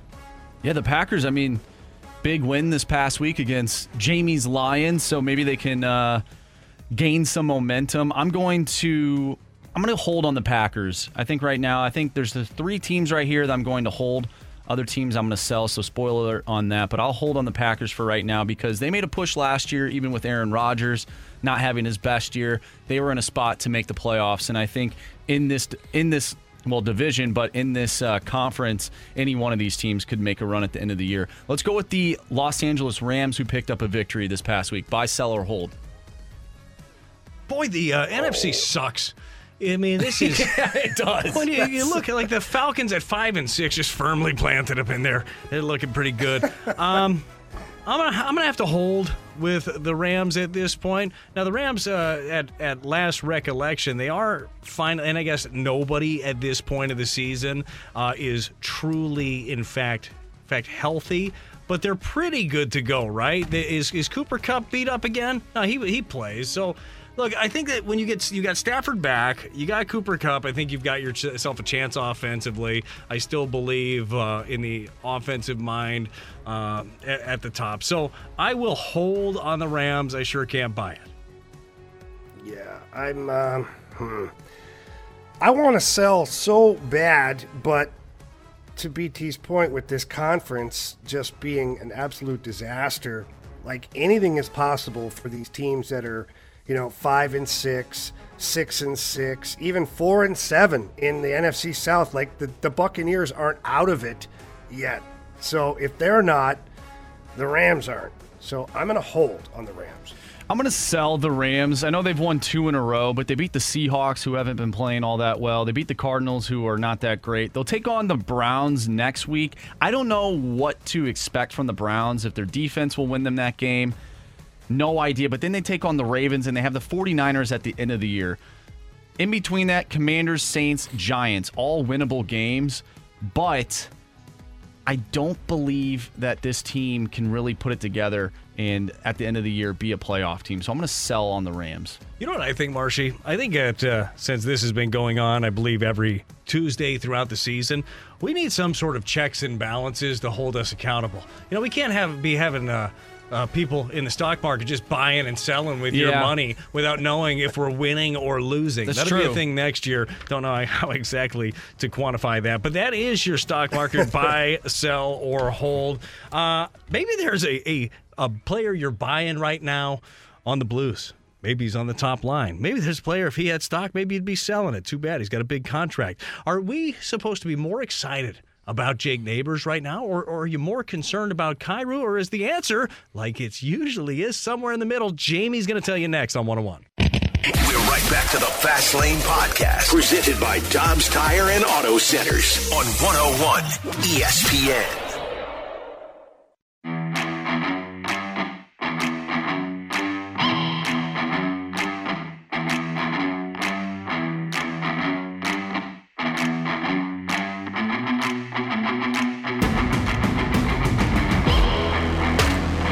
Rivers, Andrew Marsh, Brad Thompson. It's a Fast Lane on 101 ESPN. We got Jamie for about the next 10 minutes before he heads off and calls the game tonight on Bally Sports. It is the Blues against the Minnesota Wild, who have been struggling mightily, but none of that matters, Jamie, because as we talked about, it's about the Blues playing their game. We were talking about this leading into this segment, and there are some things, we've seen some very good things out of this Blues team. We've seen some things that you expected during a retool or a rebuild. Do you want to start with the absolutely, hey, this is a good thing, Jamie, or the head scratcher, I'm not sure if this is good or bad, but I know it's expensive? Well, Brad, based upon you leading the witness, you have no idea where I'm going with this. I'm just laying it out there. I think we start with what we'll call the less positive. That way we can crescendo with positive after. Okay, look, I like to finish strong. Jamie, as you know, I'm a positive person. And I believe that Jordan Kyrou is a positive player. This is a guy, he did lead you with goals last year, right? Was it 37 did he have last year? Yes. Now, on pace this year for 16, I believe the number is. not quite as good, but a player like him with his scoring ability can turn on quickly, and all of a sudden these numbers turn on their head. Like, we all know that is there. My question with Jordan Kyrou, there's a couple of them I have for you, actually. But one of them, do you think that his lack of goal scoring specifically right now, Jamie, has to do with the fact that he's paying so much attention to trying to be that complete NHL 200-foot player that Craig Berube wants? Yeah, no, I don't find those to be connected. That's what I said. That's why I threw it out there, so you could just take it and slam it. Yeah. Well, I'm glad you did that.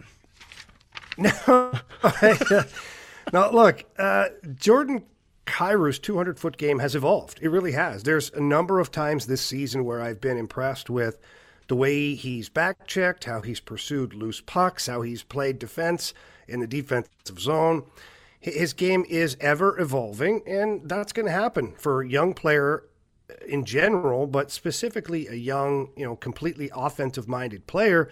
It's going to take a while to get to where you need to be.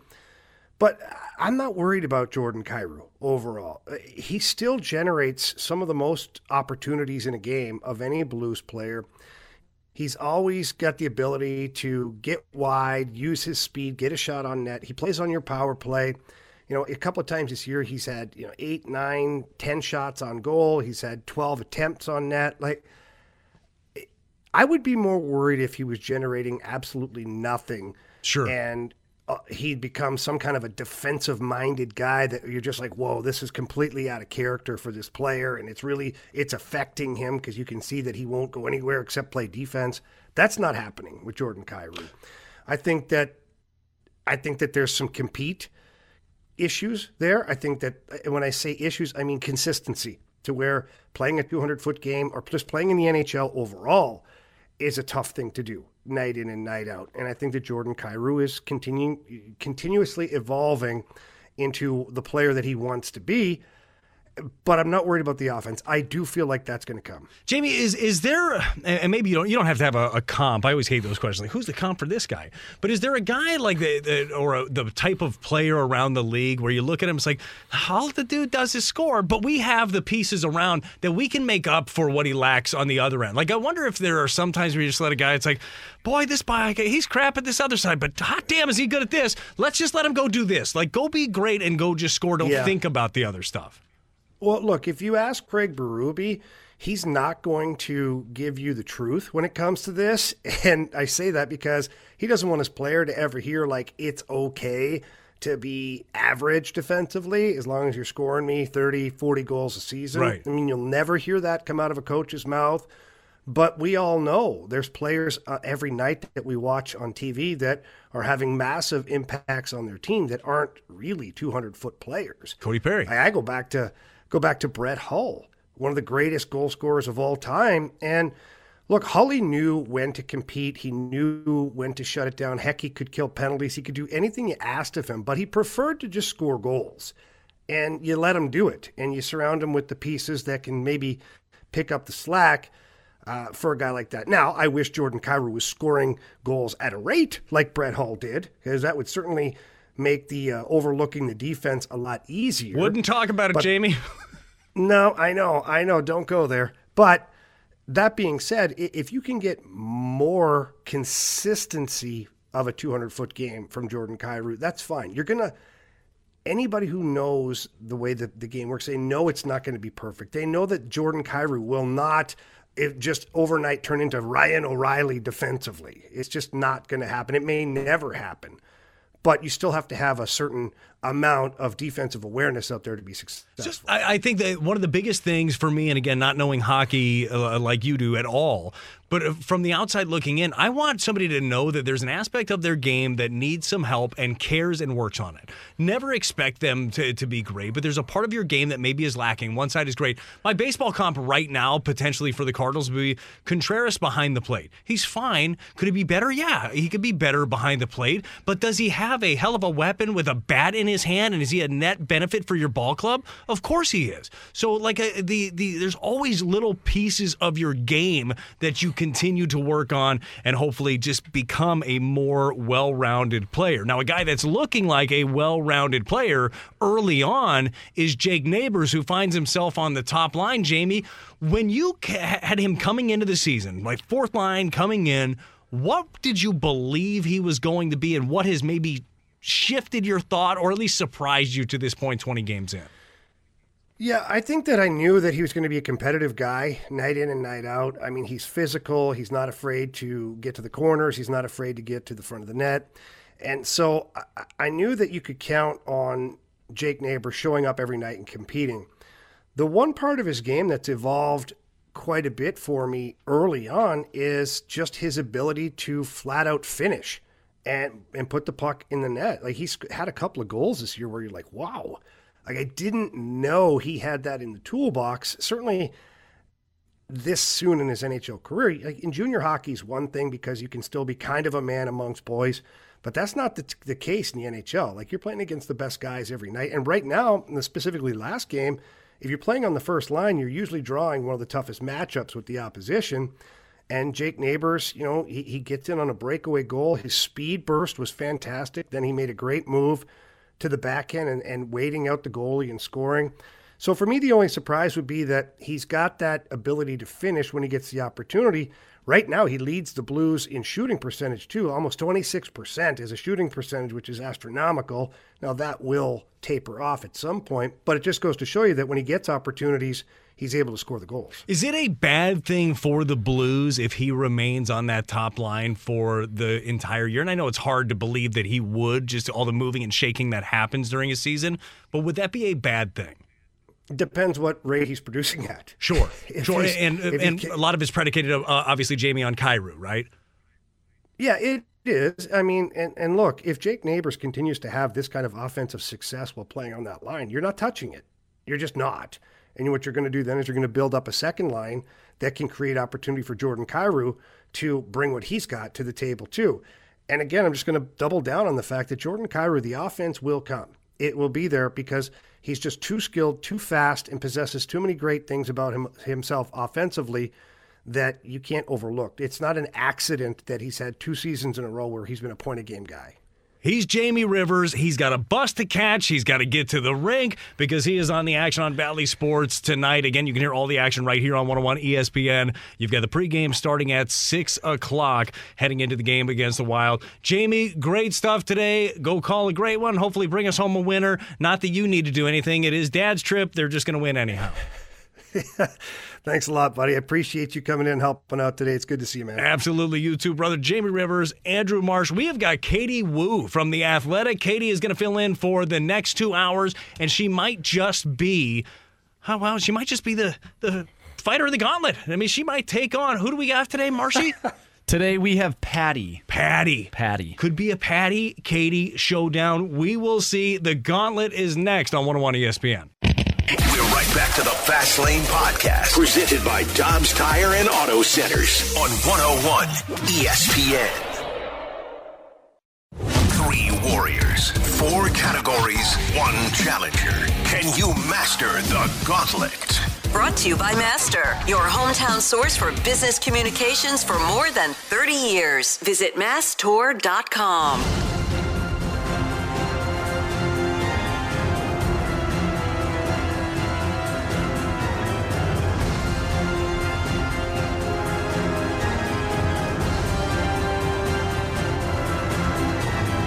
Welcome back to the Fast Lane on 101 ESPN alongside Andrew Marsh. You might be thinking, Jamie Rivers, he's here. No, he's not. He was for the first 2 hours. Now he's got work to do tonight on TV as he'll be on the call against the Wild on Bally Sports. So we have, coming to the rescue, Katie Woo from The Athletic. Katie, what's going on? Surprise, surprise, Brad. You're back in town? I thought you were in the Bay Area. I'm all over the place. Of course you are. But no place I'd rather be than here with you, reunited again. It has been way too long. I appreciate you lying to my face, but thank you for being here. We're going to have some fun. We'll talk plenty of Cardinal baseball, obviously, in the second half of the show, but we have business to attend to, okay? You have never done the gauntlet. Is that correct? You've never been in this? That is very true. I mean, there's a lot going on. And we have Patty, who is returning. Patty, how are we doing today? I'm good. You're good? Are you confident? I hope so. I mean, it's interesting because 2 people are out, so we'll see how it goes. I know. And 2 random minds are in. Yeah. Katie could be a hockey savant. I'm you not. have no idea. I'm not, Patty. I could be able to break down soccer. Also, not great in hockey, so. Okay, fair enough. So, Marshy, do I understand that Patty picked her category yesterday? So what was that category? So Patty, in the first round, she chose random. So she will pick a new category today, and the random wheel will spin either UBT or Katie, and that will be her opponent. Oh, it is on. All right, Patty, tell Marshy to spin that wheel. No, she's got to pick her category first. Pick that category. You tell Marshy what it is. Oh, you can spin the wheel first if you want, and then I can pick. I'm stupid. I don't come here enough. Guy, football. Football. Did she say baseball? She said No, football. I definitely did not. I'm no. panicking already. Okay, football it is. Now you tell Marshy to spin that wheel. Spin the wheel. I'm hoping for you, Brad. I was Fingers rooting crossed for you. Brad. Like I'm Mr. Football. Oh, it is going to be BT. I love my life. You're going to be great. All right, but then you're in charge of this show now, too. You're going to have to talk more. You and Marshy And here are the together. All right, questions. I am out of here. I am going to the silence room. There's no snacks in there, no nothing, but I will be back. Patty, best of luck. Thanks. All right, Patty, you know the drill. You have 4 questions. For those that may be listening to the Gauntlet for the first time, if you answer the question correctly without using the options, you get 2 points. If you have to use the options and you get it correctly, you get 1. And of course, if you do not get it right, you get 0 points. Are you ready for question number 1? Yes. All right, question number 1. Category is football. Mac Jones, Bryce Young, and which other quarterback have thrown a league-leading 3 pick-sixes this season?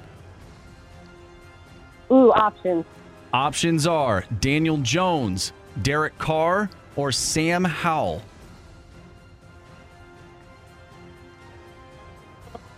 I'm going to go Sam Howell, final answer. All right. I got number 2? Yes. All right, Patty. Which Pac-12 quarterback currently leads college football in passing yards? Ooh, I'm not going to college football options. We got Bo Nix, Michael Penix Jr., and Cameron Ward.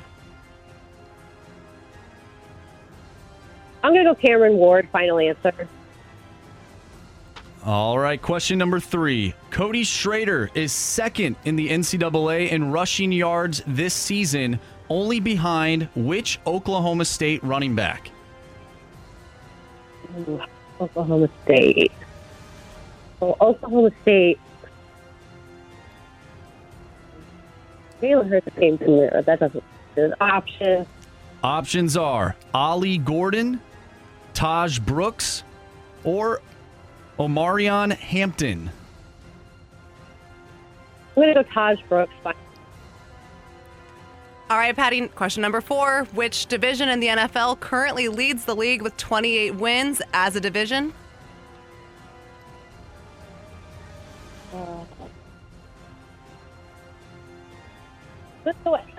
just gonna go for it. NFC East, final answer.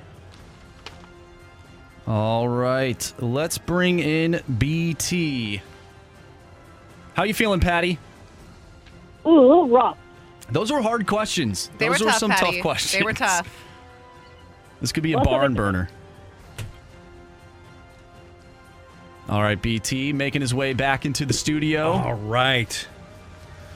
Tough All right, questions coming your way, BT. Yeah, it's not, Yeah, they're pretty tough. But I believe in you. You can do this. Random's my favorite category. Well, I got to tell you, that's number 1 for me. Patty's really good at random, though, so it's a Who good she thing. beat at random yesterday?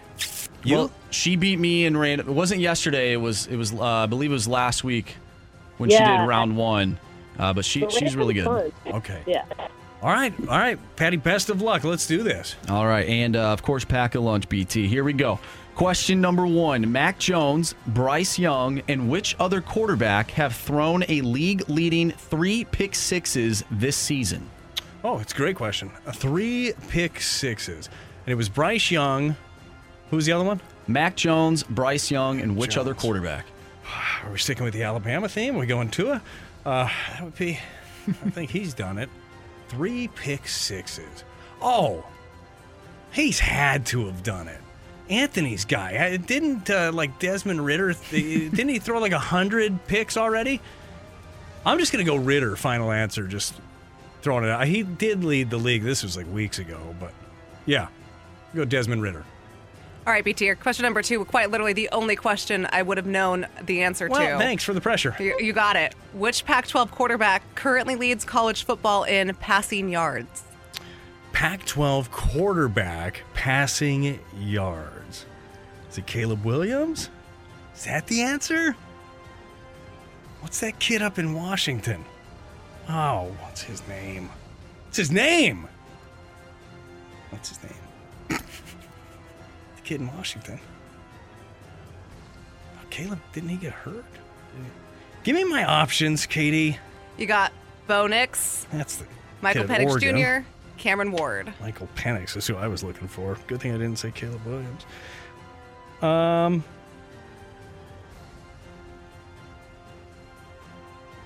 Give me Bo Nix, final answer.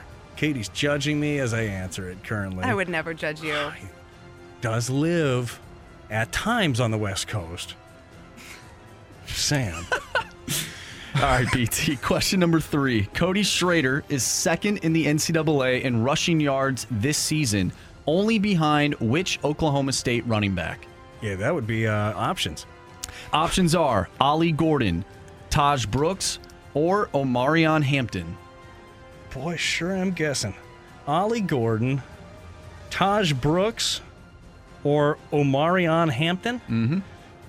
Yeah. And you probably can confirm these are all NCAA players this year, right?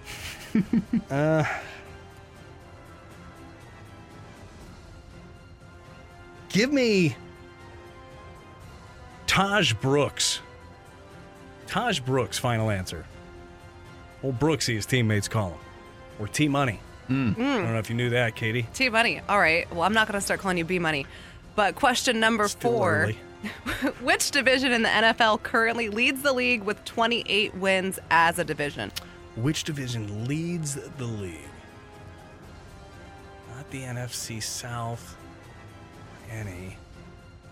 NFC. Is it the... I'm going to go AFC West. Yeah. Final answer. All right, let's go over these questions. Let's start with question number 4. Did I get any right? Which division in the NFL currently leads the league with 28 wins as a division? Both of you did not need the options. Didn't use the options. Maybe you probably didn't need the options. Patty, you said NFC East. BT, you said AFC West. The correct answer is... Oh, was it me? It's the AFC North. That's what I... Oh, that makes sense. You got the Bengals, you got the Ravens, the Browns, and the Steelers. So no points for either of you. Okay. Let's go with question number 3. Cody Schrader is second in the NCAA in rushing yards this season, only behind which Oklahoma State running back? Brooksy. You guys both needed the options, and you both took Taj Brooks. Correct answer is... Ollie Gordon. Ollie. Right, late transfer. Still 0-0. Question number 2. Which Pac-12 quarterback currently leads college football in passing yards? You guys both took the options. Patty, you went with Cameron Ward. BT, you said Bo Nix. You wanted to go with Michael Penix Jr., but you couldn't remember his name. From Washington, correct answer is... It's a good thing you didn't go with Washington. It's Bo Nix. Bo Ducks. Nix. Bo Nix. Okay. Tell me that's not a NFL football name. Like Bo I feel Nix. like it. That's... He was in a movie. Sure. Which movie? Would he be in the program? It's like Draft Day. He's more of a Draft Day kid. It was always Bo Nix. You know what I mean? Who was the quarter? It was Bo Callahan. Bo is who you're Callahan. thinking of. See, you're so in sync. All right, final question here. Patty needs a point to tie to send it to a walk-off. Question number 1 was Mac Jones, Bryce Young, and which other quarterback have thrown a league-leading 3 pick-sixes this season? Patty, you used the options. You said Sam Howell. BT did not use the options and said Desmond Ridder. We know from the options that Desmond Ridder was not an option. I should have got the options. Should have got the options. If it is Sam Howell, confidence here. If it's Sam Howell, then Patty will tie this and we'll go to a walk-off. If it's Daniel Jones or Derek Carr, who are the other options, BT wins. And Patty, unfortunately, your playoffs will come to a close. The correct answer is... Patty, never a doubt, it was Sam Howell. Walk it off. We have a walk-off. Oh, my. That's what we need is more football questions. 1-1, an absolute barn burner today in football. Good job, Patty. So this is how the tiebreaker will go. I'll ask the question. BT will write down his answer. Once BT has his answer written down, Patty, we will need an answer from you. Closest to the pin wins. Hey, I haven't done this with the cameras in the room, Marshy. Should I show you like around the camera so it can't just pop up on YouTube? I mean, you could, yeah. All right. Let's do that. That's smart. Yeah. All right. No big deal. Here we go. Tiebreaker question. How many passing yards does Bo Nix have this season? How many? I wrote down 7 first, feeling pretty confident, and then you asked the question, how many passing yards does Bo Nix have this season? Gonna make the math a little difficult for you guys. All right. BT has his answer. Patty, what is your answer?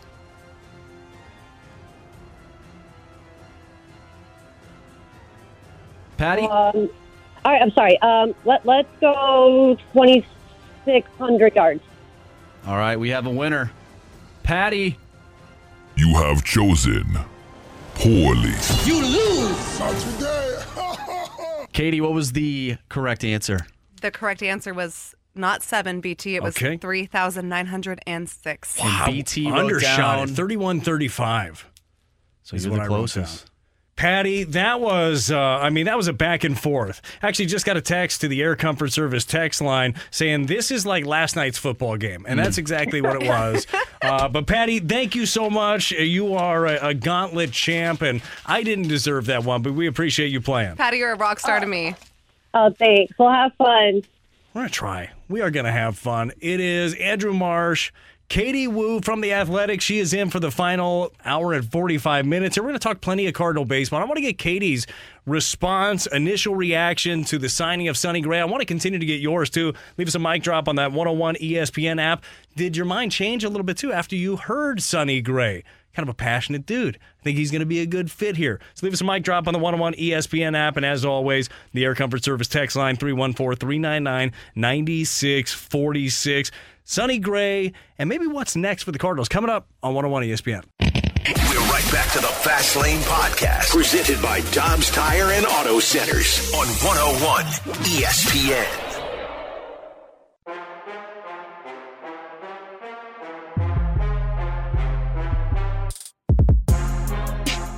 Whoa. Brad Thompson and Katie Woo running my favorite afternoon drive time show. Ugh. This is heaven. This is an early Christmas miracle. I'm going to turn on Mariah Carey and celebrate. Hey, Katie, what are you hearing from clubs outside of the Cardinals organization in terms of their reaction to the Cardinals' move so far?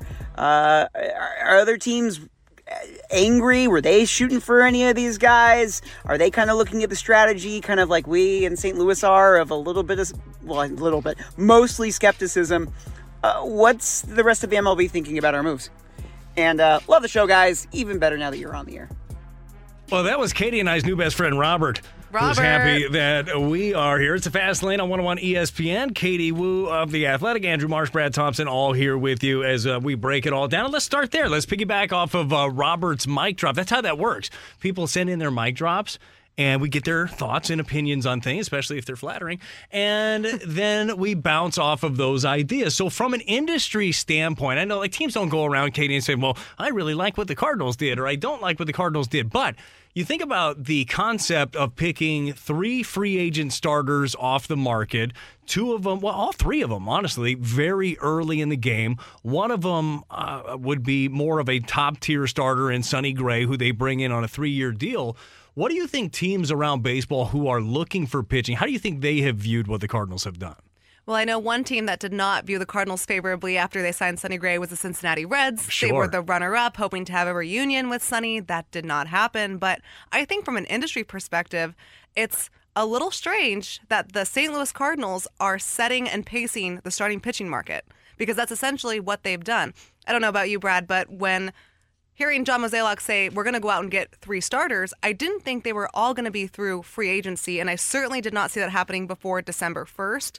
That they were able to do so, plus get Sonny Gray, I think kind of sent the industry through a loop. The markets are really unestablished right now. There are a lot of teams with big money waiting to see what Shohei Ohtani is going to do, where Yamamoto is going to go, maybe Cody Bellinger, and then it's kind of sporadic from there. But the Cardinals took matters into their own hands and said, we need starting pitching, so we're going to set that market ourselves, and that's exactly what they've done. I think they've surprised some people. I thought it was interesting, too, from maybe a fan base, and this could just be, like, it could be Twitter or text. Maybe it's a vocal minority. But as the Cardinals picked up Lance Lynn and picked up Kyle Gibson, again, it's not the top end of your free agent market. What they picked up was certainty, and that's something that they had little of last year. What were your initial thoughts when they grabbed those 2? Was your thought going to be, man, the Cardinals going to stand pat for a while and miss out on those guys on the high end, or did you like it at the time but weren't sure if that was going to be it? So full disclosure, when I heard that the Cardinals were signing Lance Lynn, I thought it could not be more St. Louis than that. And then they signed Kyle Gibson the next day. And you're writing your story about Michael Wacha. You're like, okay, he's back. Like, who's next? Who's next on the reunion train? Who has any Missouri ties? But now that we've seen these moves play out over the last week, it makes total sense. And I think that's why Mo is preaching patience. And I understand fans' skepticism or desires to not be patient. Do you want a Be Patient shirt? I would love Be a Patient shirts right here, 101 ESPN. Marshy, let's make sure she gets a Be Patient shirt. Marshy, thank you. Absolutely. Yeah, can be done. I love that. We should match on opening day. No, but I think now that I'm seeing what the Cardinals were planning out, it was that they had to go out and get those innings early, because there was no use in going out and getting a top-tier arm if there was nothing to supplement the rest of the rotation with. It's not like the Cardinals only needed one guy. They needed to add in volume. So by going out and getting Lance Lynn and Kyle Gibson, and I believe the Kyle Gibson market was maybe a little bit more competitive than people are thinking, and getting those durable innings and making sure they had that on lock, I think that allowed the Cardinals to go out and really feel 100% confident in pursuing Sonny Gray, who was their preferred target all along. And a lot of people they hear preferred target, and they think, yeah, because he's the cheapest. He fits the mold of what they're trying to do. At The Athletic, which, again, are you having any Cyber Tuesday deals going on right now? You know, we are having a holiday gift sale. We just missed out on our Black Friday sale. Okay. But you can gift a subscription to yourself for $20 a year. That seems like a good deal. So, well, do that. Yeah, do that. Gift yourself a gift on Giving Tuesday. Can that be like is that on your like X or Instagram? Do they call it the X? I call it Twitter. I'm Elon's I don't gonna like be a change. little upset about that. Oh, sorry, Elon. Either way, on The Athletic, I think it was 2 days ago, might have been yesterday. They all run together at this point, Katie. But there was an article about the top 10 like worst contracts, like there's just albatrosses that are still out there. And I want to say that 6 of the 10 were starting pitchers. Happens a lot. You give that long-term deal, that 7-8 year deal. Now, Yamamoto's 25 years old. Could age great. Like, it could be a perfect one. By all accounts, he is as dominant as they come. Snell, I don't think will age well. I think that contract will be the last, 3 years of it. They'll be, whoever signs him is going to be looking at us, golly, that is a lot. But do you think that the fit was not only financial, just the long view, but also for what they need right now and the type of pitcher and the type of guy Sonny is? It probably checked both boxes. Yeah, I absolutely do. Look, say what you want about the Cardinals, but they don't rebuild, and they're always competitive. And the reason they're able to do that is because they don't find themselves in these long, compacted contracts where you've offered 7-8 years to a pitcher who's turning 29, 30, 31. They don't kind of go for the win now, hope later approach. They try to be consistent every year. And, I think I can speak for both of us, Brad. I didn't think the Cardinals were World Series contenders at the start of 2023. Boy, but I did, and I was preaching it, and you all know that. I was like, boy, they're right there on the. No, I didn't. Okay, you're good. right. No, good call. Yeah, all No, right, good call. good. Oh, that's like I don't want to check you here. No, feel free to speak for me more. But I did not think they were a last place team. I didn't think they were a 91-93 loss team. So because they're able to be competitive every year, I think it makes sense. You look at Sonny Gray; he was going to have a relatively high AAV. They got it for $25 million, but they only had it for 3 years because Sonny Gray is 34. He wasn't going to command a long-term contract. I think he fit what the Cardinals needed to do financially. They can't have all of their money tied up in just a couple of contracts. I mean, we talk a lot about the rotation, but that bullpen needs some work too. And then I think from a competitor standpoint, I mean, talk about crushing a press conference. Yes. Sonny Gray checked all the boxes there. It's easy to see why the Cardinals liked him so much. And I think it's a great sign that Sonny Gray, one of the top available pitchers in free agency this winter, wanted to come to St. Louis. I think that's a great sign for the Cardinals. I think it's a great sign for the culture. He talked about the winning culture, the baseball culture here, that Kyle Gibson, Lance Lynn, obviously also know so well. I think that's a great sign for free agents in general and for the Cardinals fan base that these players still want to come to St. Louis, even if 2023 did not go the way anyone planned. So St. Louis is still a destination. The question is, who is next? What is next? Katie has every single answer to every question that we're all going to have. All of that is next on 101 ESPN. We're right back to the Fast Lane Podcast, presented by Dobbs Tire and Auto Centers on 101 ESPN.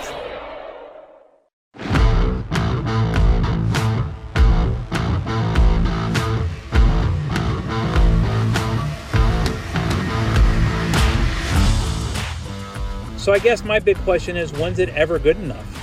When are we ever going to be excited that they're doing something? When are we ever going to be excited about that they're working towards getting better? Nobody liked last year. We all hated last year. So they're doing something. They're getting veteran pitching. They're getting arms that can go more than 3.5 innings. Yahoo! I mean, it's not signing the greatest pitchers ever to pitch, but at least we're getting people worth a dang.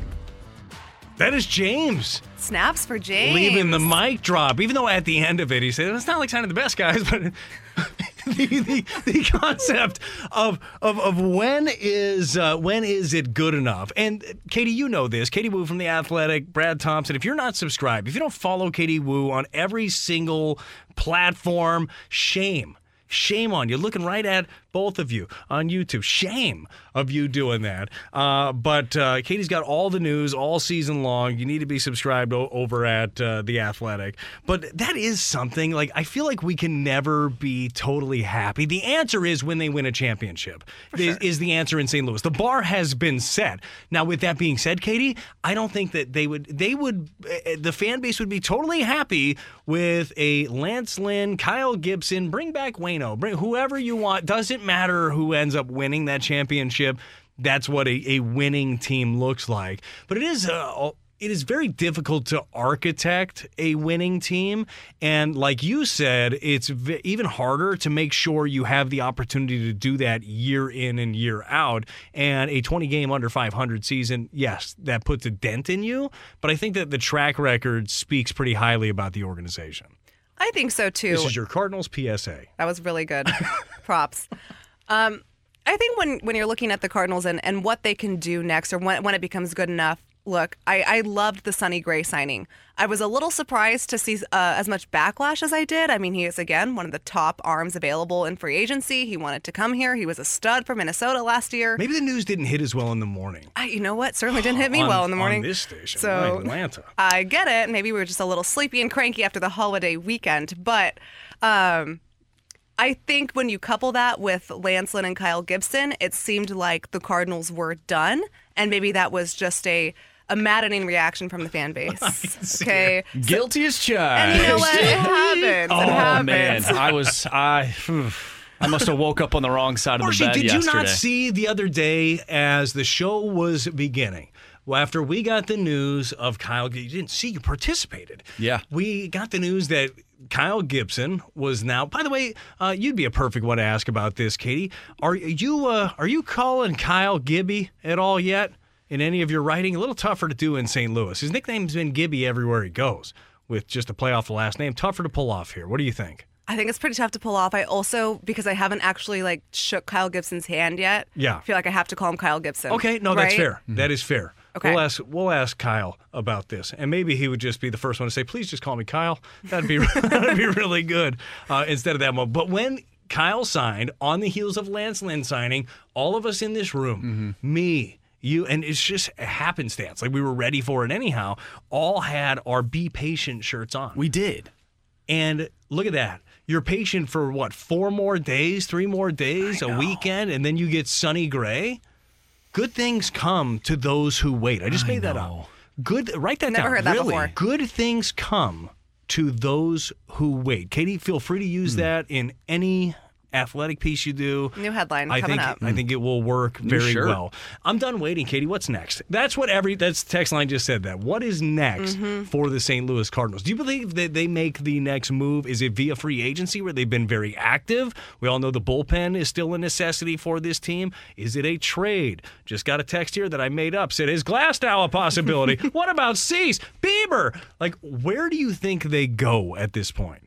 So, BT, what you're describing right now was what my Twitter mentions look like maybe 0.7 seconds after the news broke that Sonny Gray signed. And which I love that this fan base is like so excited about what's next. But I was like, I don't know. I just, like you, saw that Sonny Gray signed in St. Louis. So let's take a deep breath. Now that I've had 24 hours to kind of sit and may have some conversations, I do think the Cardinals will pursue the trade market a little more heavily. Mo's been pretty candid in saying that hasn't really been an avenue that they've looked at. Obviously, they just did 3 free agent signings. But the winter meetings, they're considered, the hotbed of the industry for the hot stove action. They start on Sunday in Nashville. That's where I think you're going to start to see the trade market be established. I'm not sure if the Cardinals are necessarily done with their rotation. Now, here's my hot take. Okay, I love hot takes. All right, are you ready for it? Yes. That was Taylor Swift I'll lyric. wait. Good Okay. things come Oh, yeah, duh. to those who wait. So you have 5 starters, which is great. There are 5 starters in St. Louis on November 28th. All of them have proven track records. BT, you tell me the last starting rotation in baseball where all 5 starters made all 32 starts. Mariners back in like 2000 or 99? So that was 97? what, like Is that 20? true? I don't know. I made that up. I feel like it's like I think- it doesn't happen, I right? think the Mariners did it a long time ago. Yeah. Okay. You so weren't born. I was kind of born. Basically, you have no memories as a human last time that happened. Correct. It probably happened in the last 5 years. Somebody fact check me. Yes, fact check us. We don't know what we're talking about. But it never happens. Right. Okay. So, Hot take. Hot take. You need another starter, which isn't necessarily a hot take. The hot take is we saw what Steven Matz could do in the bullpen last year. Yes. And he did a really admirable job as the swingman, lefty guy can come in 7th, 8th inning. He also put in a pretty good second campaign as a starter after Those he came last back. 6 starts were He was really lights out, good. right? Probably the best we've seen Steven Matz in a Cardinals uniform before he unfortunately got hurt. So one of the things the Cardinals have been looking at getting is a swingman this offseason. What if you already have a swingman in your on your roster and you can trade, go get another starter, and Steven Matz becomes that swingman that you're looking for? Shut up and take my money. Right? Is what I'm doing. I'm a genius. She basically just did one of those 30 for 30s too. What if I told you that you already had the swingman? I like that. You on I like board with that. it? Of course I'm on board with it. Especially, so you've added 3 starters right now, and you haven't had to touch any of your prospect currency. That is Exactly. the best currency in all of baseball, and you have a surplus of outfielders and middle infielders. You figure out what to do with that. Now, the question is, if you had your druthers, Katie, as somebody covering this team who would probably prefer to cover a team that is winning a lot of ball games, who would you like to see them go approach? Or go? Is it Glasnow? Is it Cease? I've heard more of the Bieber. Apparently, when I say the Bieber, I'm not talking about Justin. I am Right. talking The about Biebs. the one that baseball fans care his brother. about. Shane, his brother. He had a baseball card once. I think Topps did it. Actually, put Justin on the card accidentally on the back of it. Not the worst thing in the world to be compared to Justin. Well, if your name's Shane, you probably don't like it. Guys won a Cy Young, for goodness sake. That's fair. He's made his own way. But what direction would you go if I gave you all of the prospect currency? Well, a responsibility I would just simply love to have. I hate it. No, I'd be so nervous. I'd trade away everybody and be like, oh my gosh, sorry. I did it! My bad. Oh, gosh. Boy, that guy's good in the playoffs. Sorry, jeez. everyone. I would, if I'm going to trade away from this prospect pool and the positional logjam the Cardinals have, I'm looking for an upper rotation arm that you can pair with Sonny Gray. Okay. Now, I like Tyler Glasnow. I think he would fit a lot for what the Cardinals are doing. I personally, though, I just hesitate when the Tampa Bay Rays are willing to move on from a pitcher. I said this on a live room this morning on The Athletic. 100%. That gives me kind of some nerves. I get a little nervy about that. Now, one reason, though, like playing devil's advocate, only because they're also a financially responsible organization. They never paid a guy $25 million a year, so they'd probably be able to push off of that. But yeah, generally when they call and ask for players, that should be your litmus test. When you just feel out a deal with them and be like, well, who do you want in return? And then Anthony Stalter was talking about this the other day. So you write down those names, and then you never give them up ever. Exactly. Like those guys are staying with you. Right. All right, so you're going against the glass now due to they might fleece you. They might. They might. Smart organization, could happen. So now where's your pivot? They might not have happened already. Okay, time will tell. Time will tell. He's 24. No, I am on your side on that one. I think Dylan Cease obviously is a good fit when you look at what the White Sox are looking for. The Cardinals certainly match up there. The problem is everybody wants Dylan Cease. Of course. Are the Cardinals willing to overpay for him?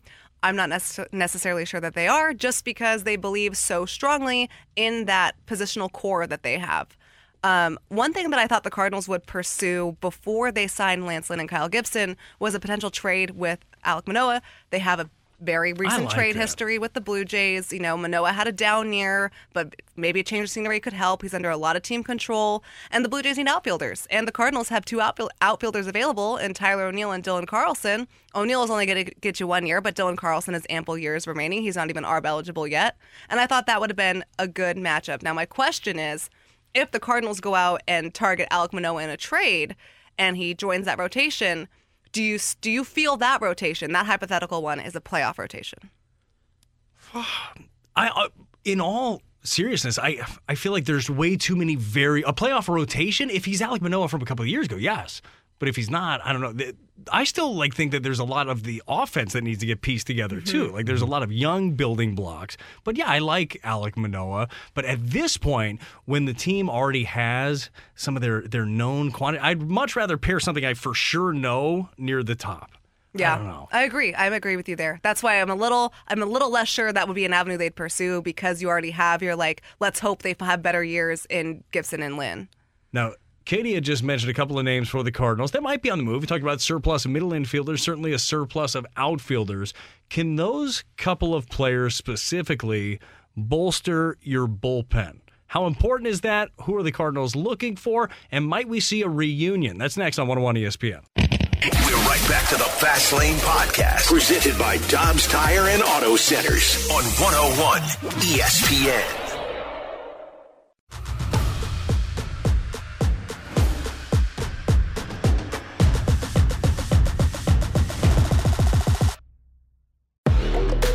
With Andrew Marsh and Katie Wu, I'm Brad Thompson. It's a Fast Lane on 101 ESPN. We continue our conversation, Katie, we were having a minute ago. We were talking about, are the Cardinals done adding to the rotation? You threw out your hot take, which, look, you're in the know, Katie. You say something, people are listening. Okay? You say, hey, who knows? Maybe Matz could be that swing guy. You make a trade. You bring in another starter. Plenty of names out there. Can't wait to hear some of the scuttlebutt, the rumors. I might even make one up. We'll do real or fake rumors edition, Marshy. There's one going on right now. What do you got? Well, not about the Cardinals. Throw it out there, whatever no, it we've is. already talked about it. Just do it anyhow. No, it has to do with hockey. Oh, we're not big into hockey. No, we're not. Is this about Perry and Bedard's mom? I did hear about this one. Katie knows about it. Heard that one's fake. Heard about it. Heard that one is fake. That rumor is fake. Now, you might be driving around right now and say, I heard about that rumor, but Cody Perry, he got, is Corey or Cody? Corey. I think you've been calling him Cody, but we can call him Cody. Could you correct me once? Like well, on a hockey name? Nah. Corey Perry, who's only been in the league 15 years and been somewhere else for at least one night. No. He's been released from his contract, but through real sourcing, the rumor on the internet, not real. Not real. Not real. Just throwing it out there. So hopefully what rumors do we have about the Cardinals, though? Oh, well, that's where Katie comes in. Yes. Because all of her rumors are legit. Now, we're talking about adding starters, Katie. Way to bring it back, Marshy. Nice call. We talked about the starter rumors. But you mentioned a couple of names in Tyler O'Neill, there's been trade speculation around O'Neill for quite some time.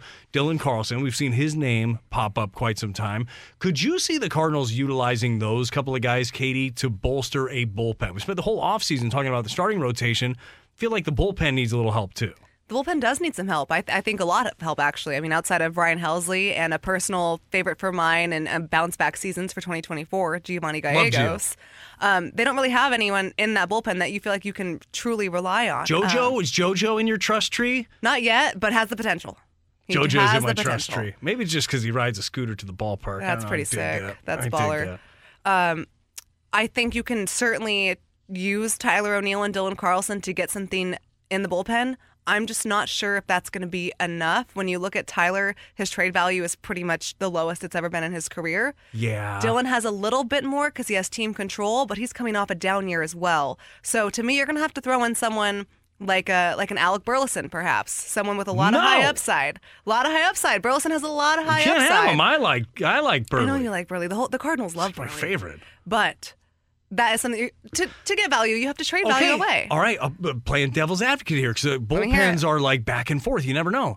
What trade value did Luke Voigt have when they traded him to the Yankees and it brought back Giovanni Gallegos and it brought back Kason Shreve as well? Like the value wasn't that high at the time. They saw something they liked in both those guys. Gio panned out. And actually, Luke tore it up for a little bit. He did. That was a good trade. But at the time, like, nobody was like, don't do that. Like, nobody cared that Luke, with all due respect, that he got traded away. That's fair. So maybe, maybe, I'm just trying to not give up as many pieces. I'm pretty frugal when it comes to spending people.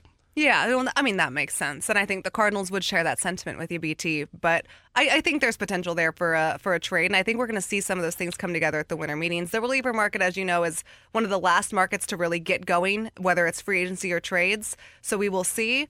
But relief pitching is a hot commodity as well. And it's everywhere you look where the Cardinals need help.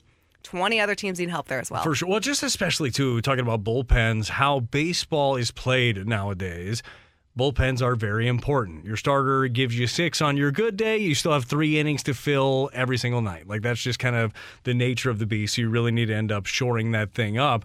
I had mentioned this idea earlier of a homecoming or reuniting.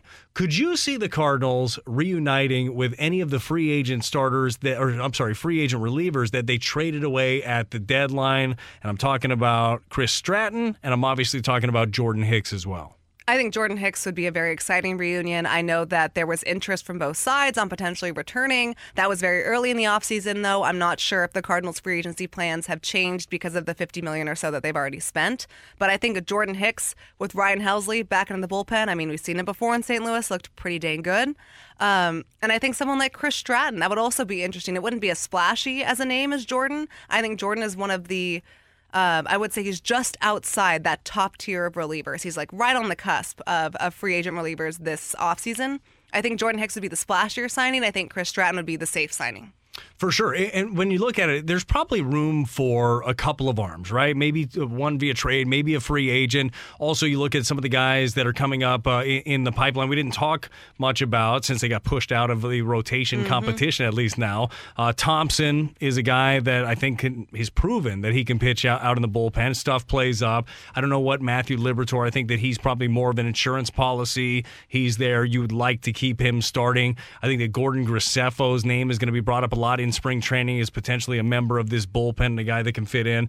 But you do need a little bit more certainty. There's a reason why the team that ultimately went after, and that's why I love that you brought up Chris Stratton, there's a reason that the team that went on to win the World Series wanted to acquire a guy like Stratton, because this is something we talked a little bit earlier in the show as Jamie Rivers was on.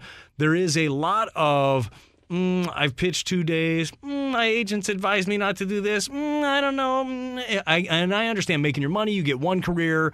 But I also understand, hey, give me the ball, team first. That's Stratton all day. So I think that they could use an addition like that. Yeah, absolutely. I mean, Ryan Helsley, I think, is a certified stud, but there's some hesitation to use him on back-to-back nights.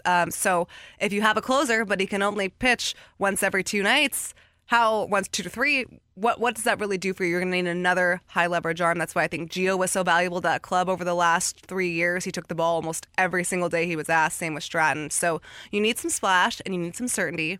And I think the Cardinals are going to target both of that going forward. She's Katie Woo. She will bring certainty and splash to the entire offseason at The Athletic. Andrew Marsh, Brad Thompson, if you have questions, we probably will have an answer. We'll make it up. If we don't have it, there will not be silence. It will be the Sports Six Pack. Get all your questions in to the Air Comfort Service text line. You know the number by now, 314-399-9646. Sports Six Pack is next. We're right back to the Fast Lane Podcast, presented by Dobbs Tire and Auto Centers on 101 ESPN. I have a question. It's time for the Fast Lane to answer your sports questions. I want to ask you a bunch of questions, and I want to have them answered immediately. Asking me all these weird questions. Answer the question. Answer the question. Answer me! The Sports Six Pack is now. Hopefully by now you got all your questions into the Air Comfort Service text line, 314-399-9646, because Katie Woo and I and Marshy, we have got all of the answers. Andrew, what do we got today? Question number 1. From the 314, what non-Cardinals MLB team do you see, quote-unquote, winning the offseason when it's all said and done? Oh, okay, at the end of all this. Katie, rumors all over the place. Like, a lot of people are going to say whoever lands Ohtani ends up being the winner of this. Now, I wonder, what do you think the AAV for Shohei is going to be? If you just pick a number off the top of your head. I don't even care the term. Is it a real number? I think. Yeah, you pick your real number. You could get like a fake number, right? Like a number that doesn't exist. I don't know, 40? Is that real. fair? Yeah, it's very real. Isn't Trout's making 40 plus, isn't he? Yeah. So it's super real. I think higher than. Yeah. I don't know. Scherzer's making that much. And yeah, that is a tough one. All right, so who's a team that we believe are... I'll go off the map a little bit. Okay. Of who... Because I have the most basic answer alive. Okay, good. You can say the Dodgers in a second. I am going to go close to home for you. I'm going the Giants. I think the Giants come out, spend big money, and decide they want to be on the map. I think they land either Ohtani or Yamamoto, and then they keep adding. It's been a minute since San Francisco had a superstar. Yeah. And, growing up in the Bay Area, they always had a superstar. I'm going to go all the way across the country. And I did. I'm going to go with the New York Yankees. Really? You want to talk about a franchise that's embarrassed with how their season went? Never even thought of them. Look no further than New York. And they have the resources. They have the flexibility. I think the Yankees are going to be all in on pretty much everyone. I'm sure that's not really a popular answer to a lot of fans. Who wants to see the Yankees succeed, right? But... That's where I'm at. Katie, do you think at this point there is anything, do you think there's such thing as outbidding another team? I feel like everybody is always, their end offer is always like right around the same place. It's about picking a destination now for free agents. I think so. I also think, money talks, but if you have that a bunch of last teams. year, give an extra year somewhere. Right, that extra year of security, if you're willing to throw in that extra year of gamble, if you're willing to, even if it's an extra $3-4 million, I think that would play somewhat into consideration, but also I think the city means a ton to a lot of people. Question number 2. From the 314, guys, have you got any cool college football game stories? Any cool? Oh, I guarantee you have got a bunch of college football game stories. Tell everybody where you went to college. I went to Arizona State. So from what you can remember from any football game, what is an Arizona State football game like for those that have not attended one? Well, if my parents are listening, I'm so sorry. I'm trying to think of a story that I can tell that wouldn't get me fired. Okay. Yep. No, I'm just kidding. They're really intense. There's a lot of tailgating. There's not a lot of actual football watching. When I was a freshman in college, ASU was the number 6 team in the country. I had a field day. Then they lost to an unranked Oregon State team, and they have never recovered. But my favorite college football experience was that freshman year of mine. I camped out for tickets to go to the Notre Dame game. Super cool experience. And then, when the game starts, they shoot those t-shirt cannons off. Okay, well, I was texting, and one of those t-shirts hit me right in the face, and my phone flew 4 or 5 rows behind me. And the entire student section, which may or may not have been sober, united to make sure I got my phone back. And that is sportsmanship. That is teamwork. People helping people? I didn't get the shirt, but I got the phone. Man, you gotta watch out with those cannons too. Wasn't it Slugger from the Royals? took somebody's eye out with that. No, they're hot coming in dog hot. gun. I never even saw it coming. Right. Unless you're in Iowa, though, their mascot couldn't get that T-shirt out of the Boy, cannon. that thing has It's some tough. problems. It happens to everybody. Have you guys been to a bowl game? College football bowl game? I have not. I haven't either. I would like to go fun, to one. though. How would we follow Mizzou, Marshy? We go somewhere. We're going to have to get that sponsored. Then all of a sudden, Brad's going to be like, oh, yeah, I'm on the show all the time. I want in. I want in. Question number 3. From the 618, who do you view as a more expendable guy in a trade? Tommy Edman or Brendan Donovan? Katie, you had a really quick answer to this when we talked about this during the break. Go ahead, tell everybody. Yeah, my answer was, I don't know. Yeah, that's what we were just hemming and hawing. Right. Man, you can make an argument for both. My concern, though, and don't get me wrong, I'm a Brendan Donovan supporter. I think he does amazing things for this ball club. I think he has a great future in the major leagues. If you trade away Tommy Edman, who's playing center field, BT? Like, who's your center fielder? It would be Newt. I would think. Mm-hmm. Now, I don't think that Newt is not as good of a center fielder as Tommy Edman. But he's really good at getting on base. He's going to be playing every day, and you plug somebody else in a corner, and then you hope that some of that swing and miss you added helps. Yeah. And you hope a better pitching staff ends up helping. But Tommy Edman is a superior defender. Even I know, and Donovan's a really good defender. Got a Gold Glove for that utility one, the award that they made up for Tommy Edman that he got that same year. And Donovan's better with the bat and a better on base guy. Like it is a tough one. You got to pick though. I guess those are the rules. So who is more expendable in a trade? All right, on the count of 3, Katie. Okay. For this Cardinal team. Okay. Okay. Here we go. All right, ready? Yeah. Is it so? Well, I'll say 1, 2, 3, and then the name, or 1, 2, then the name. What would you like? After 3. Okay. Okay. Ready? Uh-huh. More expendable in a trade. Ready? 1, 2, 3. Edman. Look at us. Golly. So in sync. Some of this is contractually too. You got you got more control of Donovan. That felt dirty too. I didn't like that one bit. I didn't like it. My at son's all. probably driving home from a baseball practice right now. Might have his Tommy Edman jersey on. He's a big Tommy Edman fan. No, Tommy Edman, Loves great him. for the people. Gosh, let's do it again. Let's do it again. This happened last time, though. You were on the show when your kids were coming home. Yeah. You said something about your daughter playing with or with the dogs. Oh, she wanted to start a dog training business out of our house and couldn't understand why we wouldn't let her do that. She's 7.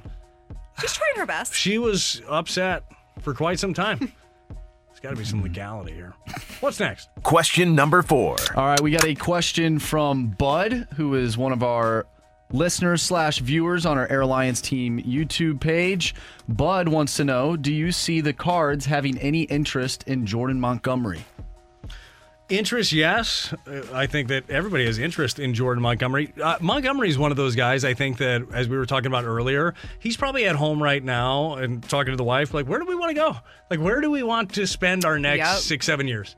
Because the money's he's going to make north of 150, which how a year will change things for him. Insane. And then he lands. I don't see any scenario, I could be wrong, and I would love to be wrong, where the Cardinals pay that kind of money again for a rotation piece this year. Especially knowing that they've already spent $50 million in free agency. Like, yes, there'd be interest in Jordan Montgomery. They liked him here. I believe Jordan liked St. Louis, but to me, he's going to cost too much, and they already had to go. So they got their guy. They got Sonny Gray. That was their guy in terms of the free agent starting pitching market, and it just didn't leave them with enough resources for Jordan Montgomery. Question number 5. From the 314, will this rotation outpitch the Cardinals' struggles from behind the plate? All right, so talking about Contreras and some of his issues defensively behind the plate. And again, I think that a lot was lumped on Wilson. That was a bad pitching staff last year overall.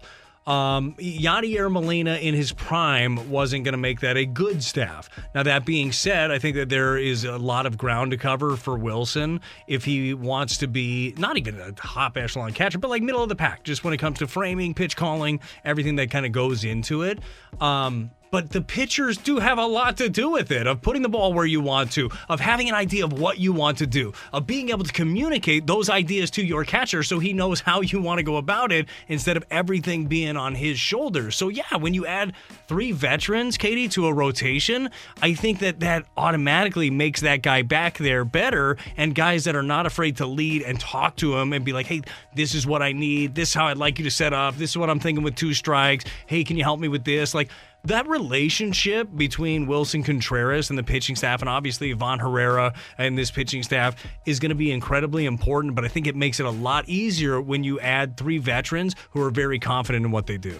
Oh, you're spot on, Brad. Write that down. Just so great. I wish I could just requote you for the end of time. Just go ahead. I think when you're bringing in those veteran starters, there's a part of the reason was that this is not a starting rotation that's going to go out there and blame their issues on other things. And I think Wilson, while he certainly wasn't perfect, the Cardinals knew they were not signing a defensive catcher, but Wilson certainly had some things he was lacking. He took a lot of the brunt of the blame for a pitching staff that was not good, and for a pitching staff that was at times kind of excuse heavy. I don't think you'll get that from Lance Lynn. I don't think you'll get that from Kyle Gibson. You sure are not getting it from Sonny Gray. So I think that will be helpful for Wilson.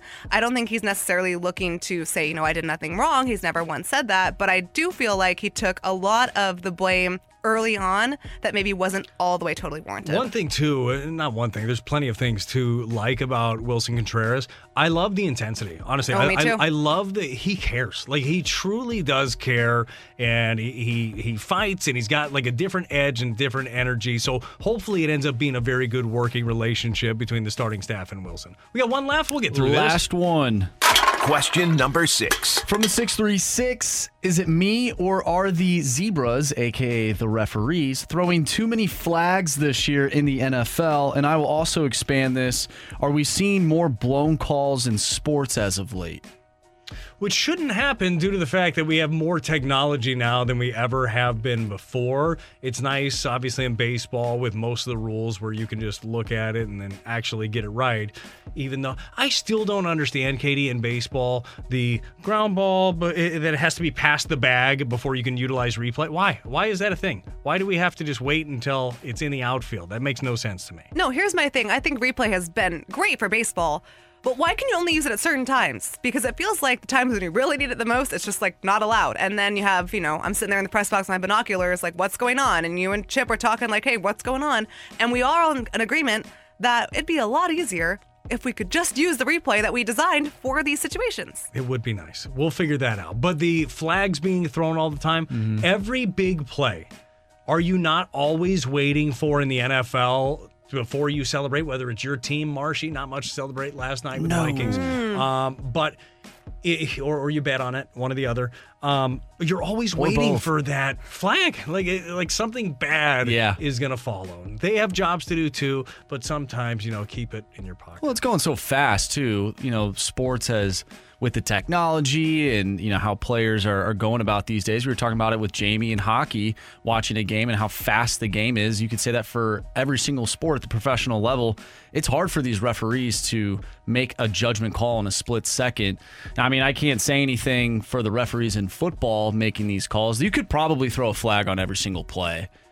I mean, that's the bottom line. There's always holding someone. 100%. So, you probably are a little mad because your team is the one that's being flagged, but you probably won't really care about it if things are going in your direction. So I think it's all bias. Andrew Marsh, Katie Wu, Brad Thompson, it's Fast Lane on 101 ESPN. Are the Brewers doing something right now? Are they the blueprint of what the Cardinals should be doing? Might not be what you think. We'll tell you next on 101 ESPN.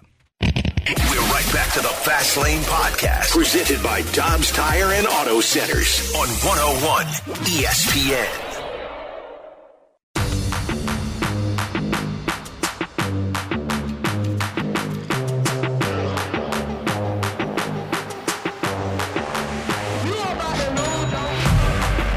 Katie, you've been following along all off season. I don't think it's been if you're a Brewers fan, how you feeling right now? I'm feeling kind of 2 thumbs down. Are you? Yeah. I mean, David Stearns, who said, I just wanted something new. So I'm going to go upstairs for a little bit. He's with the Mets. Uh-huh. Your manager, who was on an expiring contract, and boy, everybody Everybody saw him going somewhere, actually to the Mets. He didn't. He just went a few minutes down the road to Chicago on a Surprise. 5-year, $40 million deal, which is pretty impressive. Oh, yeah, Brandon Woodruff, he's not coming back. He's a free Such a agent bummer. currently. Such a bummer. He's an interesting one to me. I really wonder what his deal ends up looking like. Who buys a year of him to just rehab, just to have him in a couple of years? And maybe it ends up being the Brewers at some point. So the Brewers' offseason so far has not been a blueprint of how you want things to It's go. not what you want. No, but I am interested. Your colleague over at The Athletic, Ken Rosenthal, recently had a piece up that the Brewers are discussing a deal with their top prospect. It's Jackson Chourio. He's an outfielder. The kid is a stud. It's like your two best players in minor league baseball. It's Jackson Chourio and Jackson Holliday. These are your two guys. And they're talking about a deal for him, and this is a guy with 0 service time. So Cardinals don't necessarily have that comp that they're looking to extend yet, but the Luis Robert is the guy that has signed the biggest deal. He signed a $50 million deal before playing in the big league. That's the biggest one. This deal for Jackson Chourio is supposed to be north of that contract, and it just kind of gets the wheels turning a little bit for Cardinal fans.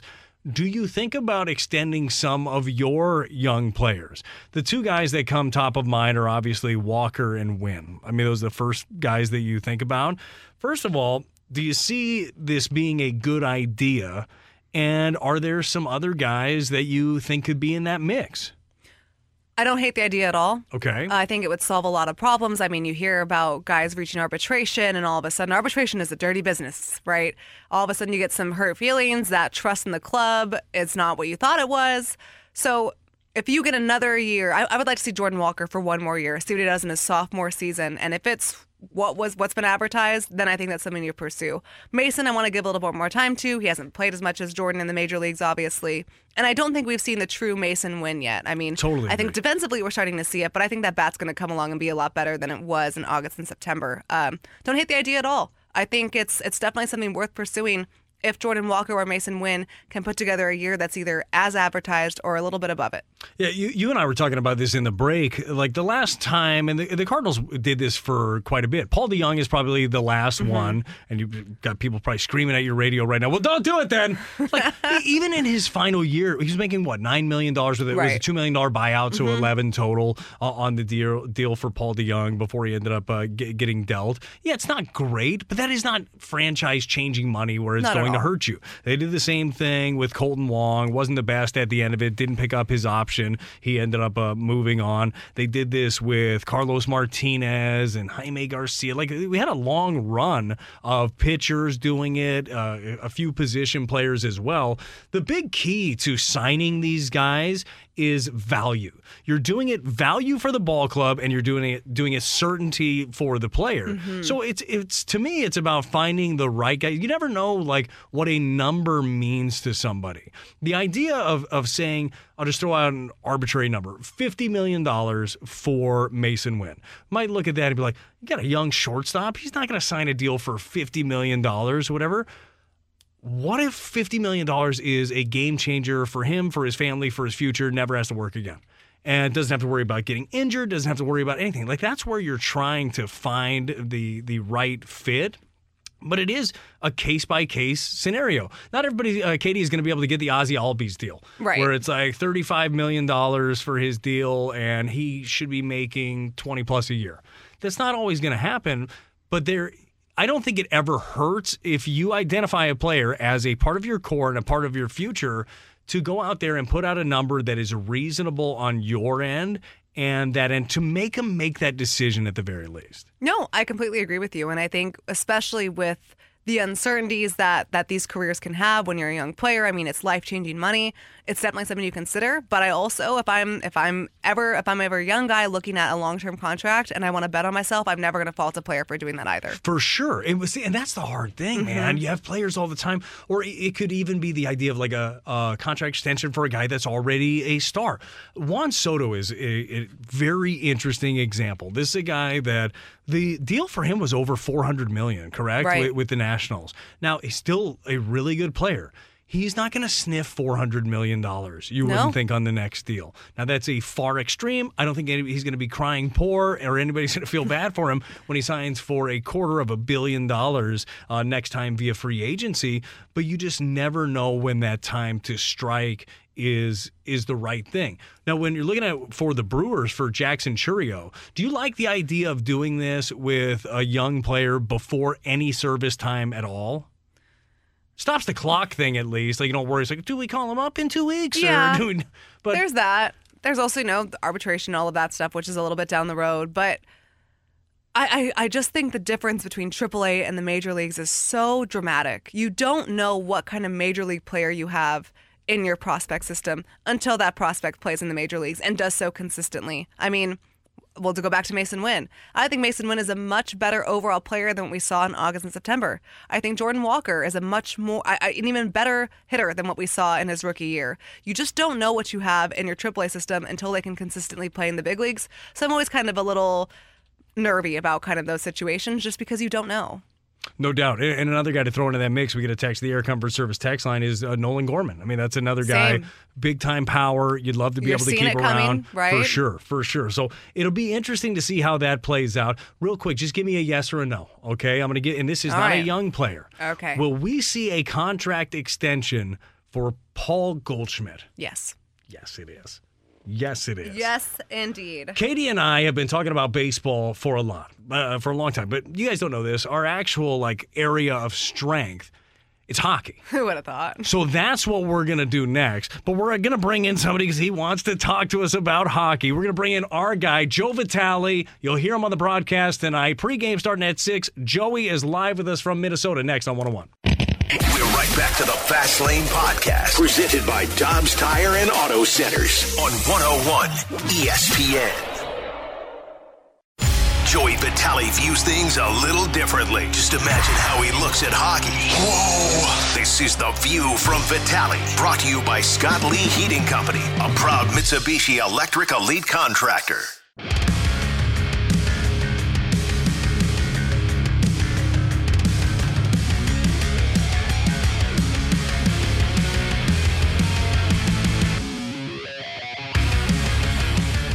Alongside Katie Woo from The Athletic, Andrew Marsh, Brad Thompson here with you, and we head to the 101 ESPN Celebrity Line. We bring in our guy, Joe Vitale. He is alive in Minnesota as the Blues take on the Wild. Joey, how we doing, my man? Hey, fellas, doing great. Yeah, great game. Looking forward to this one here in Minnesota. Coaching change for the Minnesota Wild. And, this Blues team on this father's trip is trying to keep the momentum going here. All right, Joey, Katie Woo here. I got a question for you. I'm relatively new to the hockey experience. What is the dad's trip? What makes it so special? Katie, it was something that kind of was brought into the league at the tail end of Craig Berube's era. Actually, Craig Berube went on one father's trip. Jamie Rivers, of course, who does the color for the TV side, went on 2 or 3. I was fortunate to go on 3 or 4 dad's trips. I went on a mom's trip. I think that, we're so close to our parents, and we're constantly, as players, talking to them on cell phones and texting them. And, hey, Mom, game's over. I watched on TV, sweetheart. Great game. Thanks, Mom. Where are you heading to now? We're heading to the airport. I'm going to flight to Vancouver, getting in at 4 a.m., da-da-da. So you tell them the routine, and they're kind of living vicariously through you, through, the screen of the television set and the text messaging. But they don't really quite fully understand what goes into an actual trip. I remember one of the mom's trips I went on to, we did a game in Arizona and then LA and Anaheim and back home. And, there was something simple as after an LA Kings game, we hopped on a bus and we were heading to the airport to then go to Arizona. It was 12:30 at night, I think. And half the moms were sleeping on the bus on the way to the airport. We hadn't even taken off yet. So it was just, for them to kind of get in the rhythm of things and of course, just a moment of pride for them, because they've watched their kids their whole lives, and they're always proud of their kids, whether you're playing mite hockey or peewee hockey. But then you see them in the NHL, you're around the team, you, of course, are a part of practices and pregame meals, you wear their jersey, you get to kind of smooth it up with the other moms and share stories of their childhood. And then, of course, everyone gains about, 8 to 10 pounds because, it's there's meals everywhere. There's snacks and there's lunch and there's dinner and there's post-meal snacks. There's airplane snacks. There's airplane meals. I mean, it's a never-hungry league. It's amazing how dads and moms typically will gain between 5 to 6 pounds because they really never stop eating.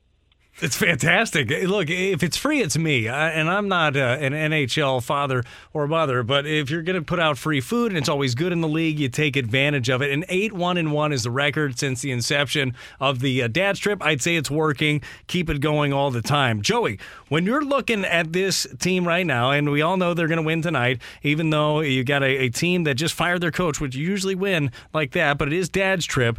20 games in, from a positive standpoint, and you're one of the most positive people I know, what stands out the most to you 20 games in for this Blues team? Well, good point. I mean, it's good to take a 1,000-foot aerial, bird's eye view of the season every now and then. Sometimes you get so caught up in the nuts and bolts of the day-to-day grind of it, and you can sometimes overcomplicate things in the bad areas and maybe oversimplify the good areas. But then take a step back, like you mentioned. Let's look at where this team is 20 games in. I mean, you're in a wild card spot, and you're nipping at the heels of the Winnipeg Jets and even the Dallas Stars. I mean, you're not that far off from taking over second, third in this division.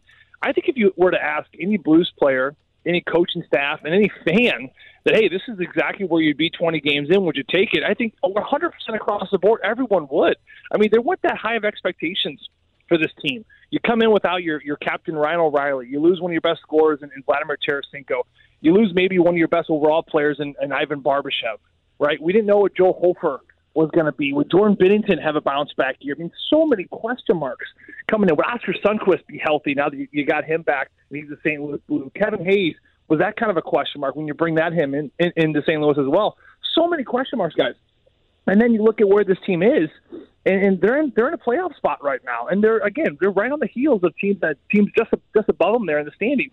I think the thing that stands out about this team, which should have been no surprise at the beginning, is that this is a weathered group.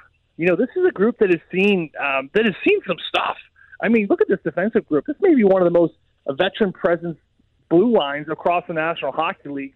I mean, was it foolish to think that this group of guys wasn't going to figure it out? I mean, Nick Leddy, Colton Parayko, Torrey Krug. I mean, the list kind of goes on and on. Robert Bortuzzo, Scandella. I mean, Justin Falk. I mean, these guys have closed in on 800-900 games in the National Hockey League. So this is a group that certainly has started to figure out the defensive side of things. They've adapted very well to this new structure, keeping things to the outside. Yes, it's been a little inconsistent, but it's a National Hockey League, and it's hard to win games. So I think that when it's all said and done, I think with how experienced this blue line is, Jordan Binnington has been incredible. I think that you're starting to really get a good response from where Craig Berube's trying to get this team going in the right direction, and they have the core to get there. That was one of the biggest things coming into the season that Craig Berube needed to see. It's one thing to have the coach's message, but were the players going to hold each other accountable to this style and this identity? And that's where really heavy shoulders on to Braden Shen, Justin Falk, and Robert Thomas, Colton Parayko. The leaders on this team have done a really good job of receiving that message from the coach and making sure everyone on the bench is accountable. You need that player-to-player accountability. I think they lacked a lot of that last year, and certainly this year it seems to have corrected itself. So, Joe, you have your leaders doing that, which is a great thing, and you kind of hoped and knew in your heart of hearts that would come to fruition. And I think that when you have leaders doing that, it allows young players to kind of just go in and do their thing. And it seems like that's exactly what Jake Neighbors has done to this point. He's on the top line. He's playing next to Booch, playing next to Thomas, and he's putting up points, and he has made an impact. Like, what is it about his game or him specifically that makes him such a good fit right now? Brad, I think the biggest thing is he's just playing with a lot of enthusiasm. We all know that he's got the skill. He's got a toolbox full of tools, right? He can score, he can hit, he can skate, he can be responsible defensively. He makes great decisions in really tough times of the game in tough areas. He really is a player that is beyond his years, I think, maturity-wise. You see a lot of young kids come into the league. A lot of them are a bit quieter.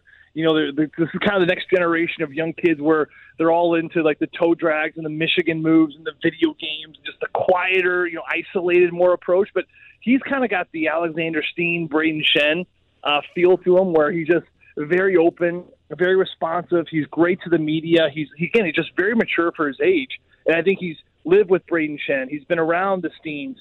He's seen the Ryan O'Reillys before practice and after practice. He's been around great leaders, and like you said, it's a perfect point where you've been around such great leaders for a long time, and now you start to kind of grab it. And right now, Craig Berube can't deny him on this top line based off how he's played over the last 2 weeks. His enthusiasm, he's playing on his toes, right? The biggest thing I'm noticing, he's just reacting. He's just reacting and going. A lot of times young players start of the season, he's on the fourth line, trying to feel it out, want to make sure I'm, thinking, doing the right thing. But we all know, guys, this sport is so fast. One of my favorite lines from Top Gun is just like hockey. In Top Gun 2, they said, if you're thinking up there, you're dead. It's so true. It's just like hockey.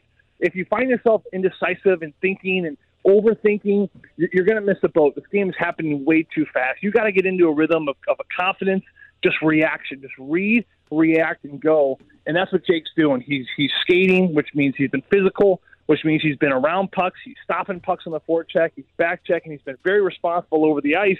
And he's probably been one of the most consistent Blues players right next to Robert Thomas and a couple defensemen across the board. And so it's going to be another great night tonight for him where he's going to be on that wing with Robert Thomas and Buchnevich. And they're going to need this top line to get after it here tonight because this Wild team's looking for a big response with their coaching change like you mentioned. He's Joe Vitale. You can hear him breaking it all down on these airwaves tonight. Puck drop is at 7. Pregame starts at 6. Joe, thanks for all the fantastic information. Have fun on the dad's trip as well and get some of that free food. Hey, can't wait. I'm going to come back a little heavier. Thank you guys as well. All right, that's Joey Vitale. Again, you can catch him on the pregame, catch him during the game. Does a fantastic job breaking down all of the Blues action. All right, we do have coming up, we got your What You Missed, criticisms, complaints, compliments. Those are in there, too. I did 2 negatives. I'm a pretty negative You're person. just a negative guy. Katie. All around. But I think that we might have a mic drop, Marshy. Yeah. From one of our favorites? Yes. Can't wait to hear that. Yes. That's next on 101 ESPN. We're right back to the Fast Lane Podcast, presented by Dobbs Tire and Auto Centers on 101 ESPN.